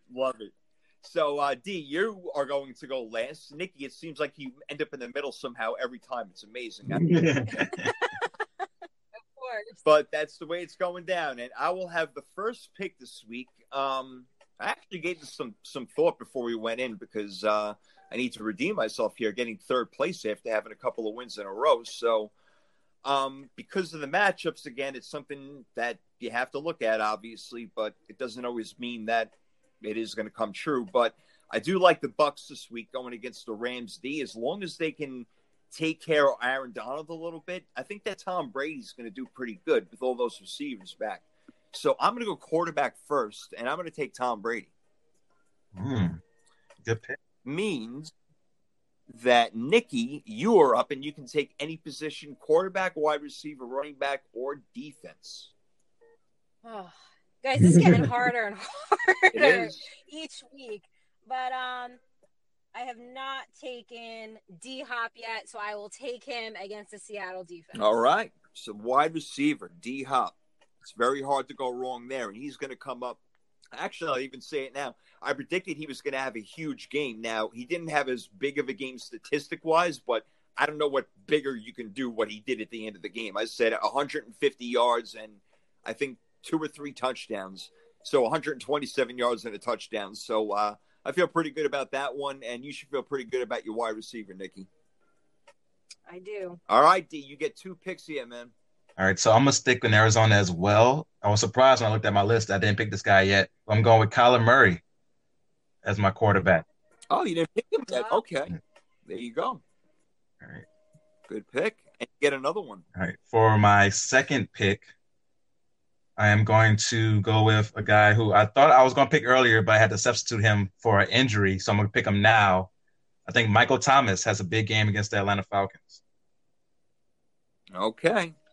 Yeah. Because he definitely did not have one for me last week. That's freaking sure. He blew it for me last week. Otherwise, maybe I would have been in there with you guys, but didn't happen. All right.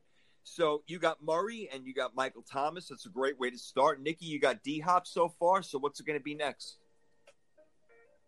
I am going. I will take James Conner. Okay, James Conner. I think now we all have taken Conner. Okay, let's see what he does for you this week. James Conner. Let me take a look at the schedule. Yeah, they got the Jags, so that's not a bad pick at all. Definitely not. Okay, so now I get a wraparound over here. Let's see. Luckily, you guys haven't taken my picks yet. One, I knew you couldn't because you both took them already. So let me go to the guy who made a great decision last week and also could have had a lot more fantasy points, and that gentleman is Nick Chubb. I want to take Nick Chubb this week at running back, so let me write him in real quick before my senile self puts somebody else in there. All right, so we're going to go with Nick Chubb first with the Browns taking on the Eagles. I believe he'll have a great day. And my next pick is going to be... Let me just make sure I want him 100%.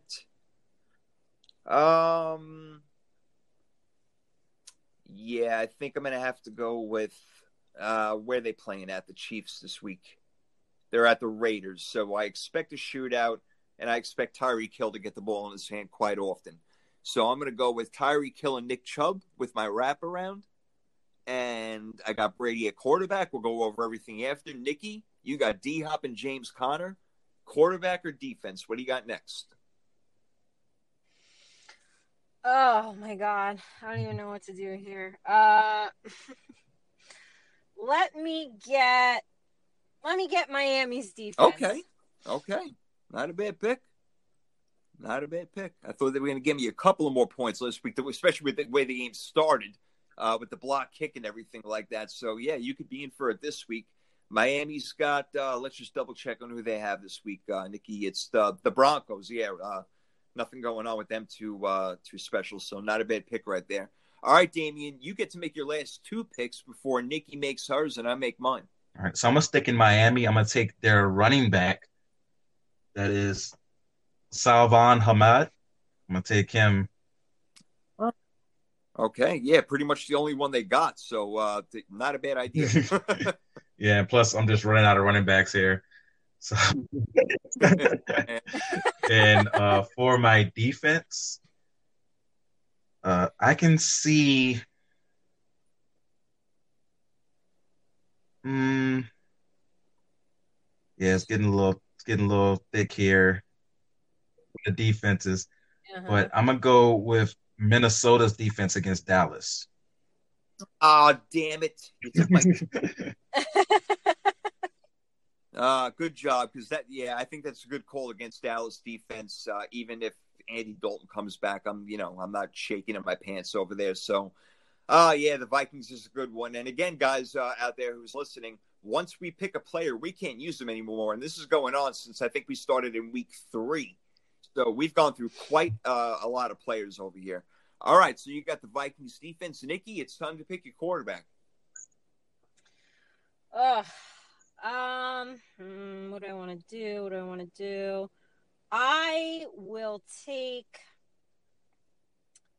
to take Cam Newton against Not Houston. a bad idea.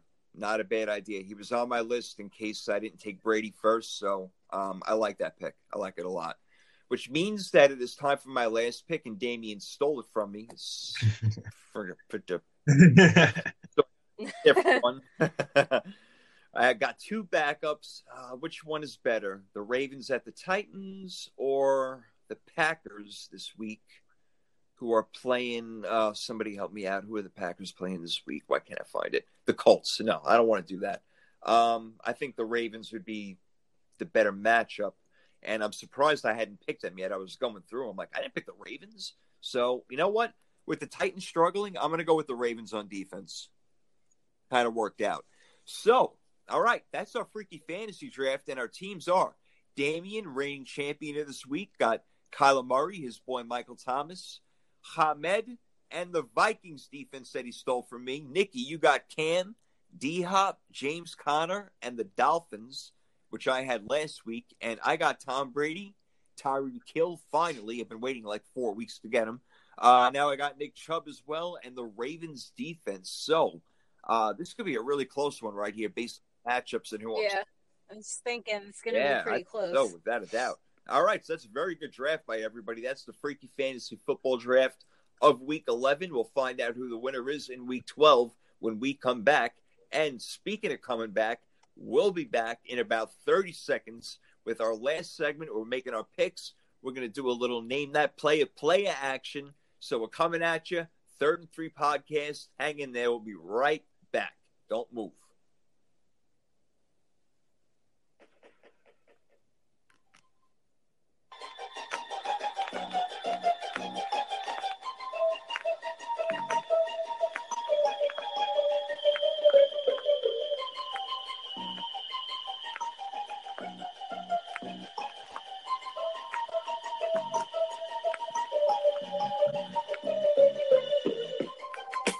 That's my man DMX right there. The heat is on. Are you really ready to fly? I could sing that whole thing, but I know you guys don't want me to. So let's jump back into it.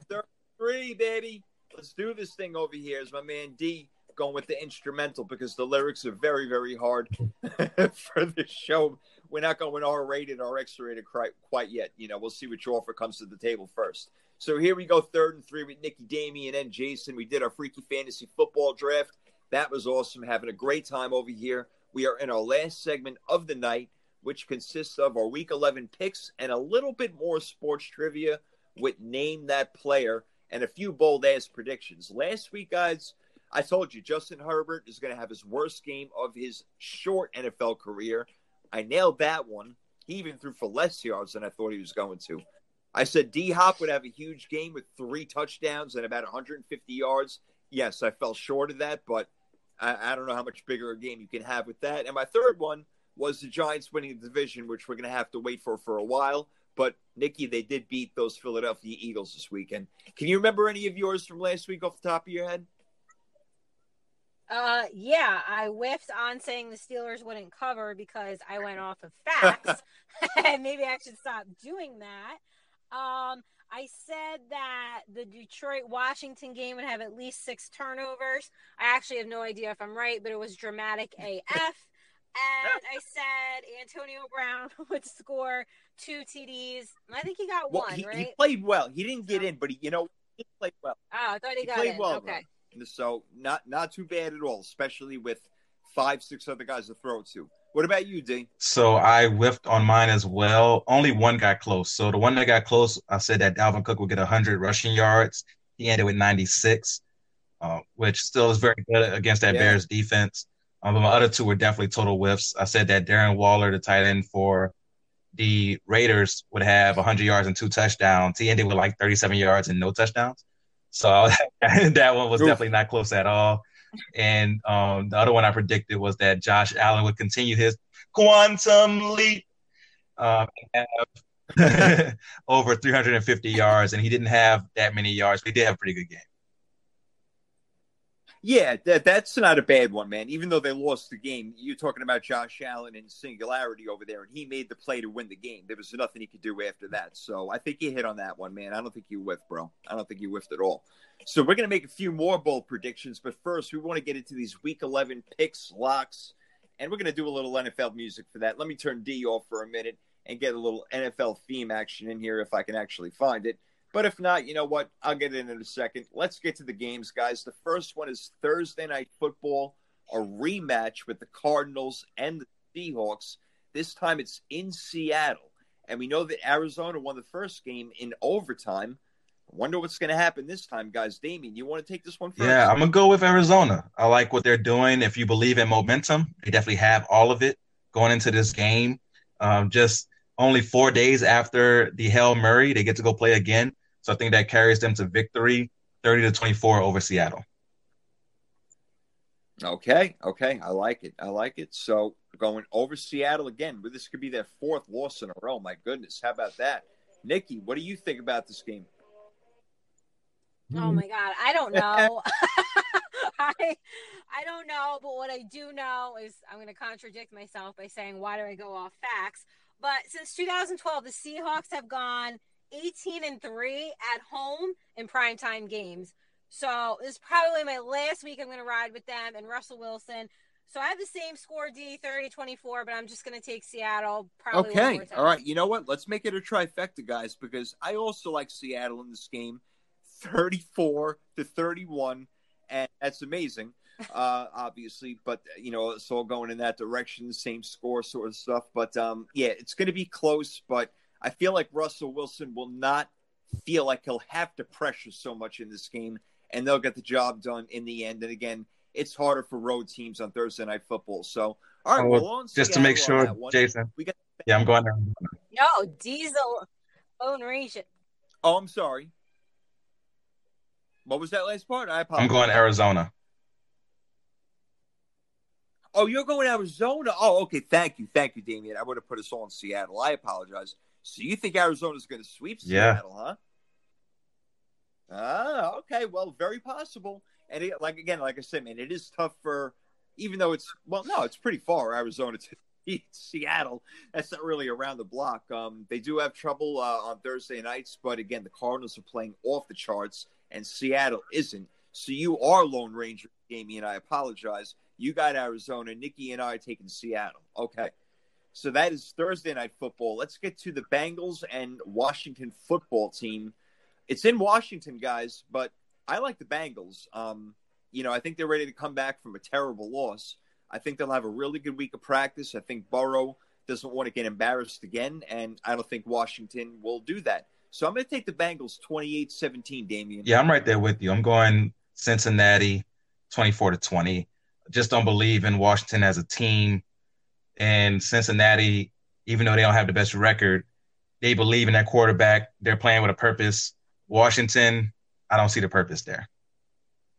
Well said. None of us do. What about Yeah, I am gonna go Cincy over Washington. 26, okay? So 23. that is a trifecta. That's a trifecta for sure. All right, our next game is Steelers at Jags, and they can play on Saturn or in another galaxy. It doesn't matter. It's in Jacksonville. I got Steelers 30-10. I don't even have to talk about it. We already talked about them before. Ben's back in the MVP race, 30-10 over Jacksonville, and you can lock that mother effer up. How about you, Nikki? You take a shot on this one, and then we'll go to Damian. Yeah, no, I got Steelers 31, Jacksonville 19, and I am All locking right, it as double well. lock action. Are we triple locking Clink, it, clink. Damian? Yes, yeah, triple locking it. I'm definitely locking this one down. I got Pittsburgh 24-10. Well, it looks like Pittsburgh's going 10-0, guys. Watch the hell out. You heard it here. Yep, it's going to be a big win for them, man. Mike Tomlin does not take bad teams lightly, as we saw at Cincinnati last weekend. Watch out. All right. Next one, as I wet my whistle over here, Patriots at Texans. All right. We talked about the Pats, coming back, playing better ball. They beat Baltimore, so a great coaching job. And the Texans have been doing terrible. So why should the Texans win this game? There's really no reason to. That's why I'm going to pick them to win 36-20. I think it's going to be a weird game, guys. It's in Houston. So I like Texans to win this game. I think that Deshaun Watson will have a big game. Again, Bill Belichick likes to take away your best weapon and everything like that, but they got a few weapons to throw to with Fuller and Cooks. And if you want to go, to Stills or whatever, one of the Johnson brothers, I think Houston somehow scores a lot of points this game. Maybe gets lucky on defense a little bit, Nikki. So call it an upset, call it what you will, but I'm going to take Houston. All right. I don't have that much faith in Houston, so I have much more faith in Cam. He hasn't thrown an interception in 3 games. And I think that they get another win here, keep their hopes alive. So I'll go New England 23. Okay, so Houston Patriots 19. on the road. Yeah, I got to go with the Patriots as well. That Houston rush defense is horrible. They can't stop. They can't stop anything. And if New England's going to do one thing, they're going to run the ball. So I can see New England just run up and down the field on Houston, winning this one 17-13. Well, you guys make very good points. There's no doubt about it. That's why I'm saying mine's going to be more flukish. Like, how did that happen? So just one of those gut sort of feeling things, guys. Next game is between a very disappointing team and a team that is not so disappointing this year for the first time in a while, with the Eagles going to Cleveland to play the Browns. Guys, I like the Browns in this game because the Eagles are 4-letter words all over the place, and none of them are good. I don't know how Carson Wentz is going to fly his Philadelphia Eagles and Doug Peterson's attitude into Cleveland and win this game. I think Cleveland's just going to run all over them, control the clock, like 40 to 20 minutes sort of thing. 24-15, Browns win. Damian. Yeah, I definitely agree with you. I got the Browns as well. You just can't trust Philadelphia. They over here having a coach arguing with radio host. It's just all going bad. So I got to go with Cleveland as well in this one. I'm gonna go 20-16 Cleveland. Okay, so in a close game, but could be Cleveland, Nikki, and it could be 7-3. What do you think? Yeah, Eagles are ranked 26 against the run, so I'm going to take Cleveland 24. I think you just Philly said it 21. all right there. Look for about 300 yards on the ground from the Browns. Wow. Yeah. Oh, boy. All right, Teddy B, I don't know the latest, guys. We'll probably find out more as the week goes on, as it's only Wednesday night right now. But Teddy B, I'm not sure if he's playing in this game. Lions at Panthers. I'm a little worried. And Carolina, yeah, they're playing well, but they're 3-6 right now. The Lions are 4-5. I don't know how much the records matter that much. And the game is in Carolina. But what if Matthew Stafford has another really good game and Swift can do something? Call it another upset. I'm going to take the Lions in this game, guys, 30-19. Nikki, am I nuts? No, you're not nuts. I was back and forth, but really the reality is the health of CMC. We don't know what's going on with Bridgewater, so I'm just going to have to go off the assumption that Detroit's running full force here, so I'll go Detroit 27, Okay. Carolina Okay. 24. We're on the same page there. Damien, are you going to Yeah, I gotta be the lone wolf on this. this one. Anytime it's close and you got to come down to coaching, I have to go the opposite direction of Detroit. So I'm gonna go with Carolina, even if it's PJ Walker. I like him as a backup QB. I think he can do some things. He was really good in the XFL, so I think that he can do some things there in Carolina. Even if it's Mike Davis, he's injured too. But even if they have another running back there, and with Detroit, just can't trust him. So I'm going Carolina to win that one, 30-27. Yes, your hatred for Matt Patricia is just pouring out all over the show. It's amazing. I love it. It's great. All right, so you are definitely Lone Ranger on that one. Another one for you, bro. All right, good for you, Damien, taking Carolina on that one. Nikki and I got Detroit. Our next game is the Titans, who have lost 3 in a row. The Ravens, who have just lost to the New England Patriots. Guys, I'm going Ravens 22-20. Something's got to give over here. I think the Ravens win this game. I think it's going to be really close. Titans, I think, come back playing tougher. I don't think that Derrick Henry has a big game because of the Ravens defense, but I think somehow, some way, Lamar Jackson does enough to pull this game off. So I'm going to take the Ravens 22-20. Yeah, this one was one of those games that had me in a quandary, if you will. But I end up going with Tennessee 20-14. I just don't like the way Baltimore is playing. Okay. It's not like Tennessee's playing much better, but with Baltimore, it seems like more of a problem, more of a issue that's going to take a while to fix than in Tennessee. With Tennessee, you can say like, okay, there are some special teams problems, block punts going off the side of the foot of the punter that kind of led to the momentum of the Colts winning that game in that way. With Baltimore, it's none of that stuff. It's structure stuff with the offense. You know, people knowing their plays and the quarterback talking about it in public. Those type of things can lead to bad things for your team. So I'm going with Tennessee to win this game. Okay, well, that's a very interesting point. I really appreciate that breakdown. Not bad at all. Don't try to change my mind, man, but you came close. Pretty good. All right, Nikki, your call. I got Baltimore. Oh, God. I know. I think this is the toughest game to pick this week because, like, they're kind of evenly matched. They kind of, like, evenly have the same problems. They're a little bit weird lately. But I'm with you, Jay. I think the Ravens have got to answer after just completely flopping against New England. I think they will, but it's going to be like just barely like doing enough. So I have Baltimore 26. Yeah, Tennessee well, I know your 23. husband would be happy with that. And definitely the Lone Ranger this week so far. So let's see how that keeps going. That could be a great thing for him, or it could be the total opposite. We're going to find out. All right. This one I have a feeling we're all going to agree on as the Jets. I don't know if they can fly. I guess they're going to take a bus to L.A. and play the Chargers. So not like the Chargers are a great team or anything like that, but to me, they're certainly better than the Jets. And maybe that haircut's going to be good for Herbert to get some of that sloppy, crazy fourth quarter crap out of there. So I'm going to go with the Chargers 34-22, Nikki. Yeah, I think Chargers get themselves a feel-good win. I have Chargers 31. All right, there Jets you go. 23. Clink, clink. Locking this one in. Chargers going in. I got them winning 30-17. I was close to locking it. I got a little afraid. I'm like, just what if something weird happens? You know, because they are the. A little bit. Because if the Jets were going to win a game, this would be the game. But I hear you, but yeah, most likely Chargers. Yeah, we're all on board with that one, no doubt. All right, this next game, could have been a lot more interesting when you looked at it on the schedule before the season started. But you got the Cowboys at the Vikings. Cowboys going the complete opposite way as the Vikings. So why not? I mean, I don't really have to think about it too much or explain it much. Guys, I like the Vikings. While I don't think they're going to blow them out, I think it's a 25-17 score, and I'm definitely going to lock that in. So I got Minnesota, and you can clink that bitch in. I got the Vikings. What do you got? For me, I got Minnesota winning 30-17. Like you said, no need to really explain. Dallas is horrible. Minnesota looks like a real team. real team against horrible team, real team wins.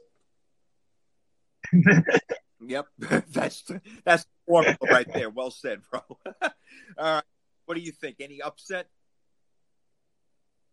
No upset. Minnesota Excellent. 29, Dallas Excellent. 20. All on that one. And I am the only one to lock it up. Let's see if that comes to fruition.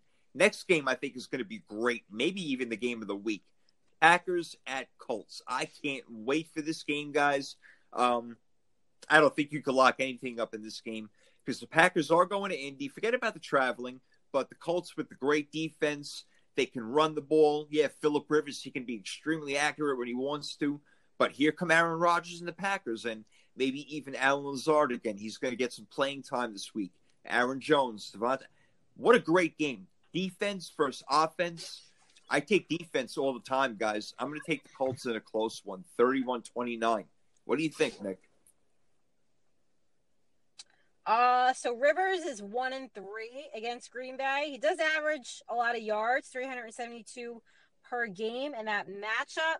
Also, the line opened as Indy. No, I'm sorry. They opened as Packers favorite, but money's moved to Indy. So you know what they say: public goes one way, you go the other. I'm gonna take Green fair Bay enough. over And I like Indy. your logical thinking right there. I am surprised that Green Bay was favored in this game. I think they're underestimating the Colts, but maybe they know something. Yeah, this one was another hard one to pick. Like you said, you got offense versus defense, and normally you go with defense because the cliche is defense wins championships, and it's a cliche for a reason. But with Green Bay, they have the X factor. They have Stephen A. Smith would say they have that bad man in Aaron Rodgers, and I think that Aaron Rodgers can't overcome that defense, and Phillip Rivers won't be able to overcome what Aaron Rodgers is able to do in this game. So I got Green Bay winning in a close one. Had the score here as I find it. I had Green Bay winning 20-18 in a close one. Okay. Yeah, I think it's definitely going to be a close game. I won't be shocked if the Packers win, but I like the Colts. I like their D, and I think they can do enough on offense and that running game that Green Bay is susceptible to. So I don't know if Jonathan Taylor's going to get action, but I know Naheem Hines is, and yeah, he's more known for running out of the backfield, but he can run the ball. Let's not kid ourselves. So game of the week right there, in my opinion. Can't wait. That better be on freaking TV. Otherwise, I'll go where I have to. All right. Maybe this was the game of the week. Two other great games. Chiefs at Raiders, Sunday Night Football. Wow. Okay, so we know the Raiders won the first game, which shocked everybody. It's the Chiefs' only loss. It came at Arrowhead, and now they're going to Las Vegas over here. You know the Chiefs are pissed off right now. I don't think there's any way they allow the Raiders or any team in the league to beat them twice in a calendar year. So I'm going Chiefs all the way, 41-31, and I am locking that down. I don't think there's any way the Raiders can beat them twice, Nikki. Nope, Lightning is not going to strike twice. I have Kansas City 34, Raiders 26, That a and girl, I'm locking she knows that what she's in talking too. about. All right, Yeah, Dan, I'm going what with do you Kansas think? City as well. It's hard to see them losing twice to the same team, but I do expect it to be competitive because the Raiders do believe in themselves and they went to Arrowhead and won, so they definitely believe they can beat them. So I'm going Kansas City 35-31. Yeah. It won't be surprising to be a shootout, close game, no doubt. Like I said, there is another great game out there. Didn't even think about that. Monday Night Football is going to be nice this week, guys. Rams at Bucks. So LA's got to go all the way over here to Florida, Tampa on the west coast of Florida on Monday Night Football. It gives them an extra day, so that'll help out. This game is going to be very, very close in my opinion, guys. So we got Tampa Bay, who seems to have all their pieces now, and we know how much Brady loves Antonio Brown, and they connect, and they're going to run the ball. We know now that I think they learned their lesson from that. But also the Rams are tough. The Rams can run. The Rams can pass. The Rams can score. The Rams can come up with gimmicks. So I think that this game could go back and forth or at least be a 3-point game all the way through. But in the end, I think the home team will take it. So I'm going to take Tampa Bay 34-30 in this one, Damian. I think they'll edge it out, but I think we're in for a great Yeah, I'm right there with match. you. I went Tampa Bay 27-24. I think with the weapons they have, they'll be able to get the ball out quickly to where Aaron Donald won't have the impact that he normally has in the game. And with the Tampa Bay's defense, with those linebackers being so good, I think they'll be able to slow down the run of the Rams enough to force Jared Goff to be that drop back quarterback. Like I said earlier, when he's a drop back quarterback, has to do the normal quarterback things, good things don't happen. So I think Tampa Bay wins this game, but it is a good game. You're right about that because Sean McVay loves to cut the field in half of Jared Goff. So that's very well said. My man knows what he's talking about. Nikki, what do you think? Bucks at home or Rams on the road? No, I'm going to take the Bucks at home. I have Tampa Bay 30, Rams 27. And just to throw a little fun fact at you, just something to marinate on. Did you guys know that Tom Brady goes to bed at 8:30 Really? No every kidding. night? I guess it's 3 o'clock in the morning. And like, I feel like he like kind of plays like that, right? Like during the day, he's like amazing, and then you get these primetime games, and it's like wah wah. It's because it's past his bedtime. So something to think about. I still think Tampa Bay will win, but I did hear Bruce Arians is changing their schedule around, making them stay up till 11 o'clock. Which is super late. So, yeah, I mean, there might be something to that. I think that's Tampa Bay really pulls it out. interesting. I didn't know about that. I didn't know about Brady with his 8:30 thing. And you know, you make a very good point with these, Sunday night football, Monday night football games, even going to the Giants. It was a very close game. Wow. Yeah, I guess what up with him. Yes, it's Nikki, bedtime. that's a great point. I like that. Yeah, no, that's a really good point, and it's one that you think about now. All the old jokes come out when you talk about past his bedtime. It's hilarious. Yeah, right. No kidding.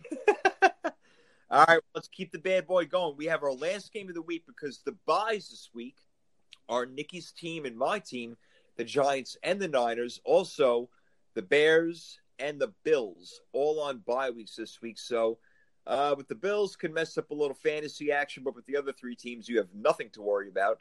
Damian, this is your game, bro. Falcons at Saints. This is the game of the year for you, twice a year for you, every year.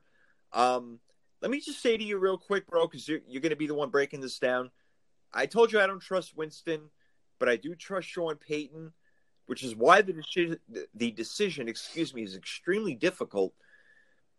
I don't think Jameis Winston is going to lead him to victory, and I don't know that Latavius Murray is going to run the ball 20 times, and how often can he get it to Kamara? I don't know. I mean, they probably will pull it out because Sean Payton is so smart, and he'll use Taysom Hill in certain spots.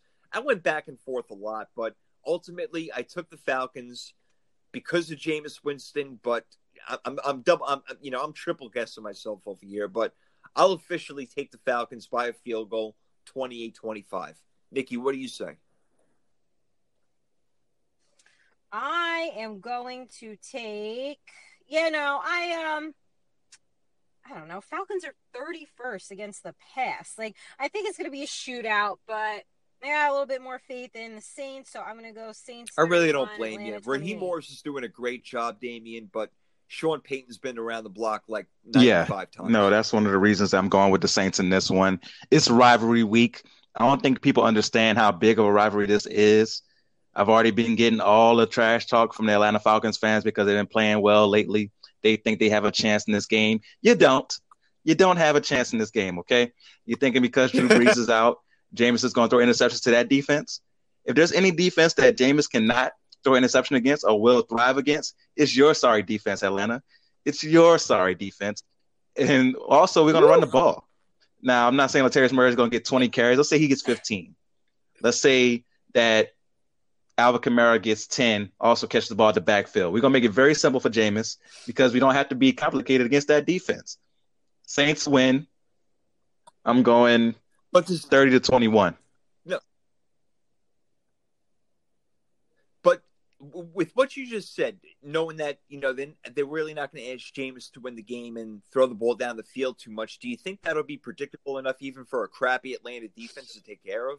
Or at least know what's going on? No, I think because you still have to worry about the threat of Jameis throwing down the field. That's one thing that he can do that Drew can't do anymore, right? If you do like a play action, you have to worry about somebody like a Deontay Harris going down the field, Emmanuel Sanders going down the field. Jameis does have a cannon. So you still have to be wary of that. So just that thought in the back of your head opens up the rest of the field. So I think that will be okay. Well, you're right. He's got a cannon. He doesn't know where the freaking thing's going to land, but he's got a cannon. Right about it. Did we do the Miami Denver All right, game? guys. All right, that was great right there. So, Did we no, pick that's right. The Miami Miami-Denver game? game I skipped over, so thank you very much. We got to do Miami-Denver because I know that's one, and that's a lock-a-rooski. It's got to be. So let's go over it, guys. Nikki, you know what? Why don't you kick it off with Miami-Denver? I don't have much to say. Miami is the more talented team. They got momentum on their side. I'm going Miami 27, Denver 23, Okay, and that's my final lock. That's what I was thinking. Because I'm like, I skipped over that Miami game, but I'll get. Yeah, back I'm to it. going Miami Damien, what do you think? 28-20. Miami just playing so much better than Denver right now. That defense may have a field day against Drew Lock in that offense. So I got to go click. My final lock, Miami 28-20 over Denver. Good for you guys, both locking in Miami right there. I am definitely picking Miami. I did my locks already, which is Kansas City, Vikings, and Pittsburgh. We're going to get to yours in a second, but yeah, trifecta with Miami. They're going to win. I think this will be their fifth in a row. I'm not even sure, but they're on fire, and two is amazing. And yeah, you got to love it. People are loving it down here right now. It's usually all about college football, guys, between the Hurricanes, the Gators, even the Seminoles. Talking about some of the other schools like USF coming about, but people are loving the Dolphins down here. I got to tell you. All right, so we got our picks in. Excellent. We'll see who's going to win, and we'll see what kind of bold-ass predictions come in. I don't know how many of you guys wrote down, but I do have a few. Do you have 1, 2, I got 3. What do you guys got? Okay, just making sure. Great. Let's do it. All right, Damien, how about you? All right, so for my first bold prediction, I'm going to call it that I'm going to go for 300-plus yards and 3 touchdowns, no interceptions for Joe Burrow against Washington. And they have a decent defense, excuse me. So I think that's a bold prediction there. Yeah, I was going to say it is a bold prediction because they do have a decent defense, maybe even more than decent. So I would go along with that. Absolutely. All right, very nice. All right. Nikki, you got one? Sure. All right. For all you daily fantasy people out there looking for a sleeper pick at good value, I think he's about $6,600 right now, so you don't have to blow your whole load on him. And I think we're going to get a similar performance out of him like we got last week. Go ahead, pick up Alex Smith. So last week, he threw for 55 passes, granted, little dump downs, but he still approached 400 yards. Would have had a bigger week if he had a TD, but I think he's going to get that this week. So pick up Alex Smith for about all right, not $6,600. bad. Value pick right there. You might as well jump on him like Van Halen says. Got to jump on that right there for Alex Smith. All right, not bad. Good job. All right, let me see. One of my bold predictions, and this is where I told you guys the score was going to be 22-20. The Ravens will win the game. And you know how that's going to happen? A safety. The winning, not saying it'll happen on the last play, but the safety that the Ravens will get on Ryan Tannehill in the end zone will be the difference of the game. So I'm telling you, a safety between the Ravens and Titans will be the difference in the game, and the Ravens will win by 2 as a result of it. That's pretty freaking bold. I like it. I like that a lot.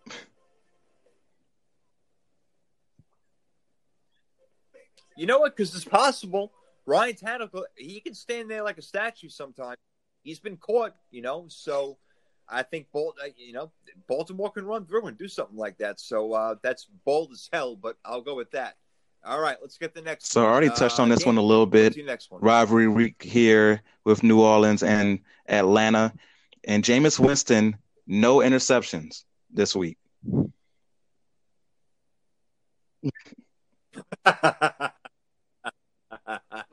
Oh, okay. He's telling jokes or something. Stand-up comedy or some crap like that. Jameis Winston ain't going to throw an interception. Okay. Yeah, if he plays for maybe 13 seconds. But, yeah, 4 quarters, I'm going to go way against you on that one, my friend. Pick galore. It's going to happen. Man, I'm just playing around. Go ahead, Nikki. What's the next one? I don't know how bold it is, but I'm going to say Dalvin Cook will have 2 TDs against the Cowboys and easily run for 150 look, you're playing against professional football players, so if you're going to rush for 150 yards and 2 touchdowns, you're doing your job and then some. So it's still bold, all right? I got the Cowboys and Viking games in there. I'll save it for last. My second one, I think that we're going to have a tie football game this weekend, guys. There's going to be a tie game. I don't know who the hell it is. I don't know which two teams, but I think we're going to have a tie game in the NFL this weekend. And if they do, then you can really honestly declare me the sports prophet of the universe if that does happen. So let's just make that be known if there is a tie game this week, because that does not happen often, once every couple of years, if that. All right, so that's two. Let's get For my third Damian. bold prediction, I'd say that the Monday Night Football crew will talk about Tom Brady and avocado ice cream at least 3 times during the game.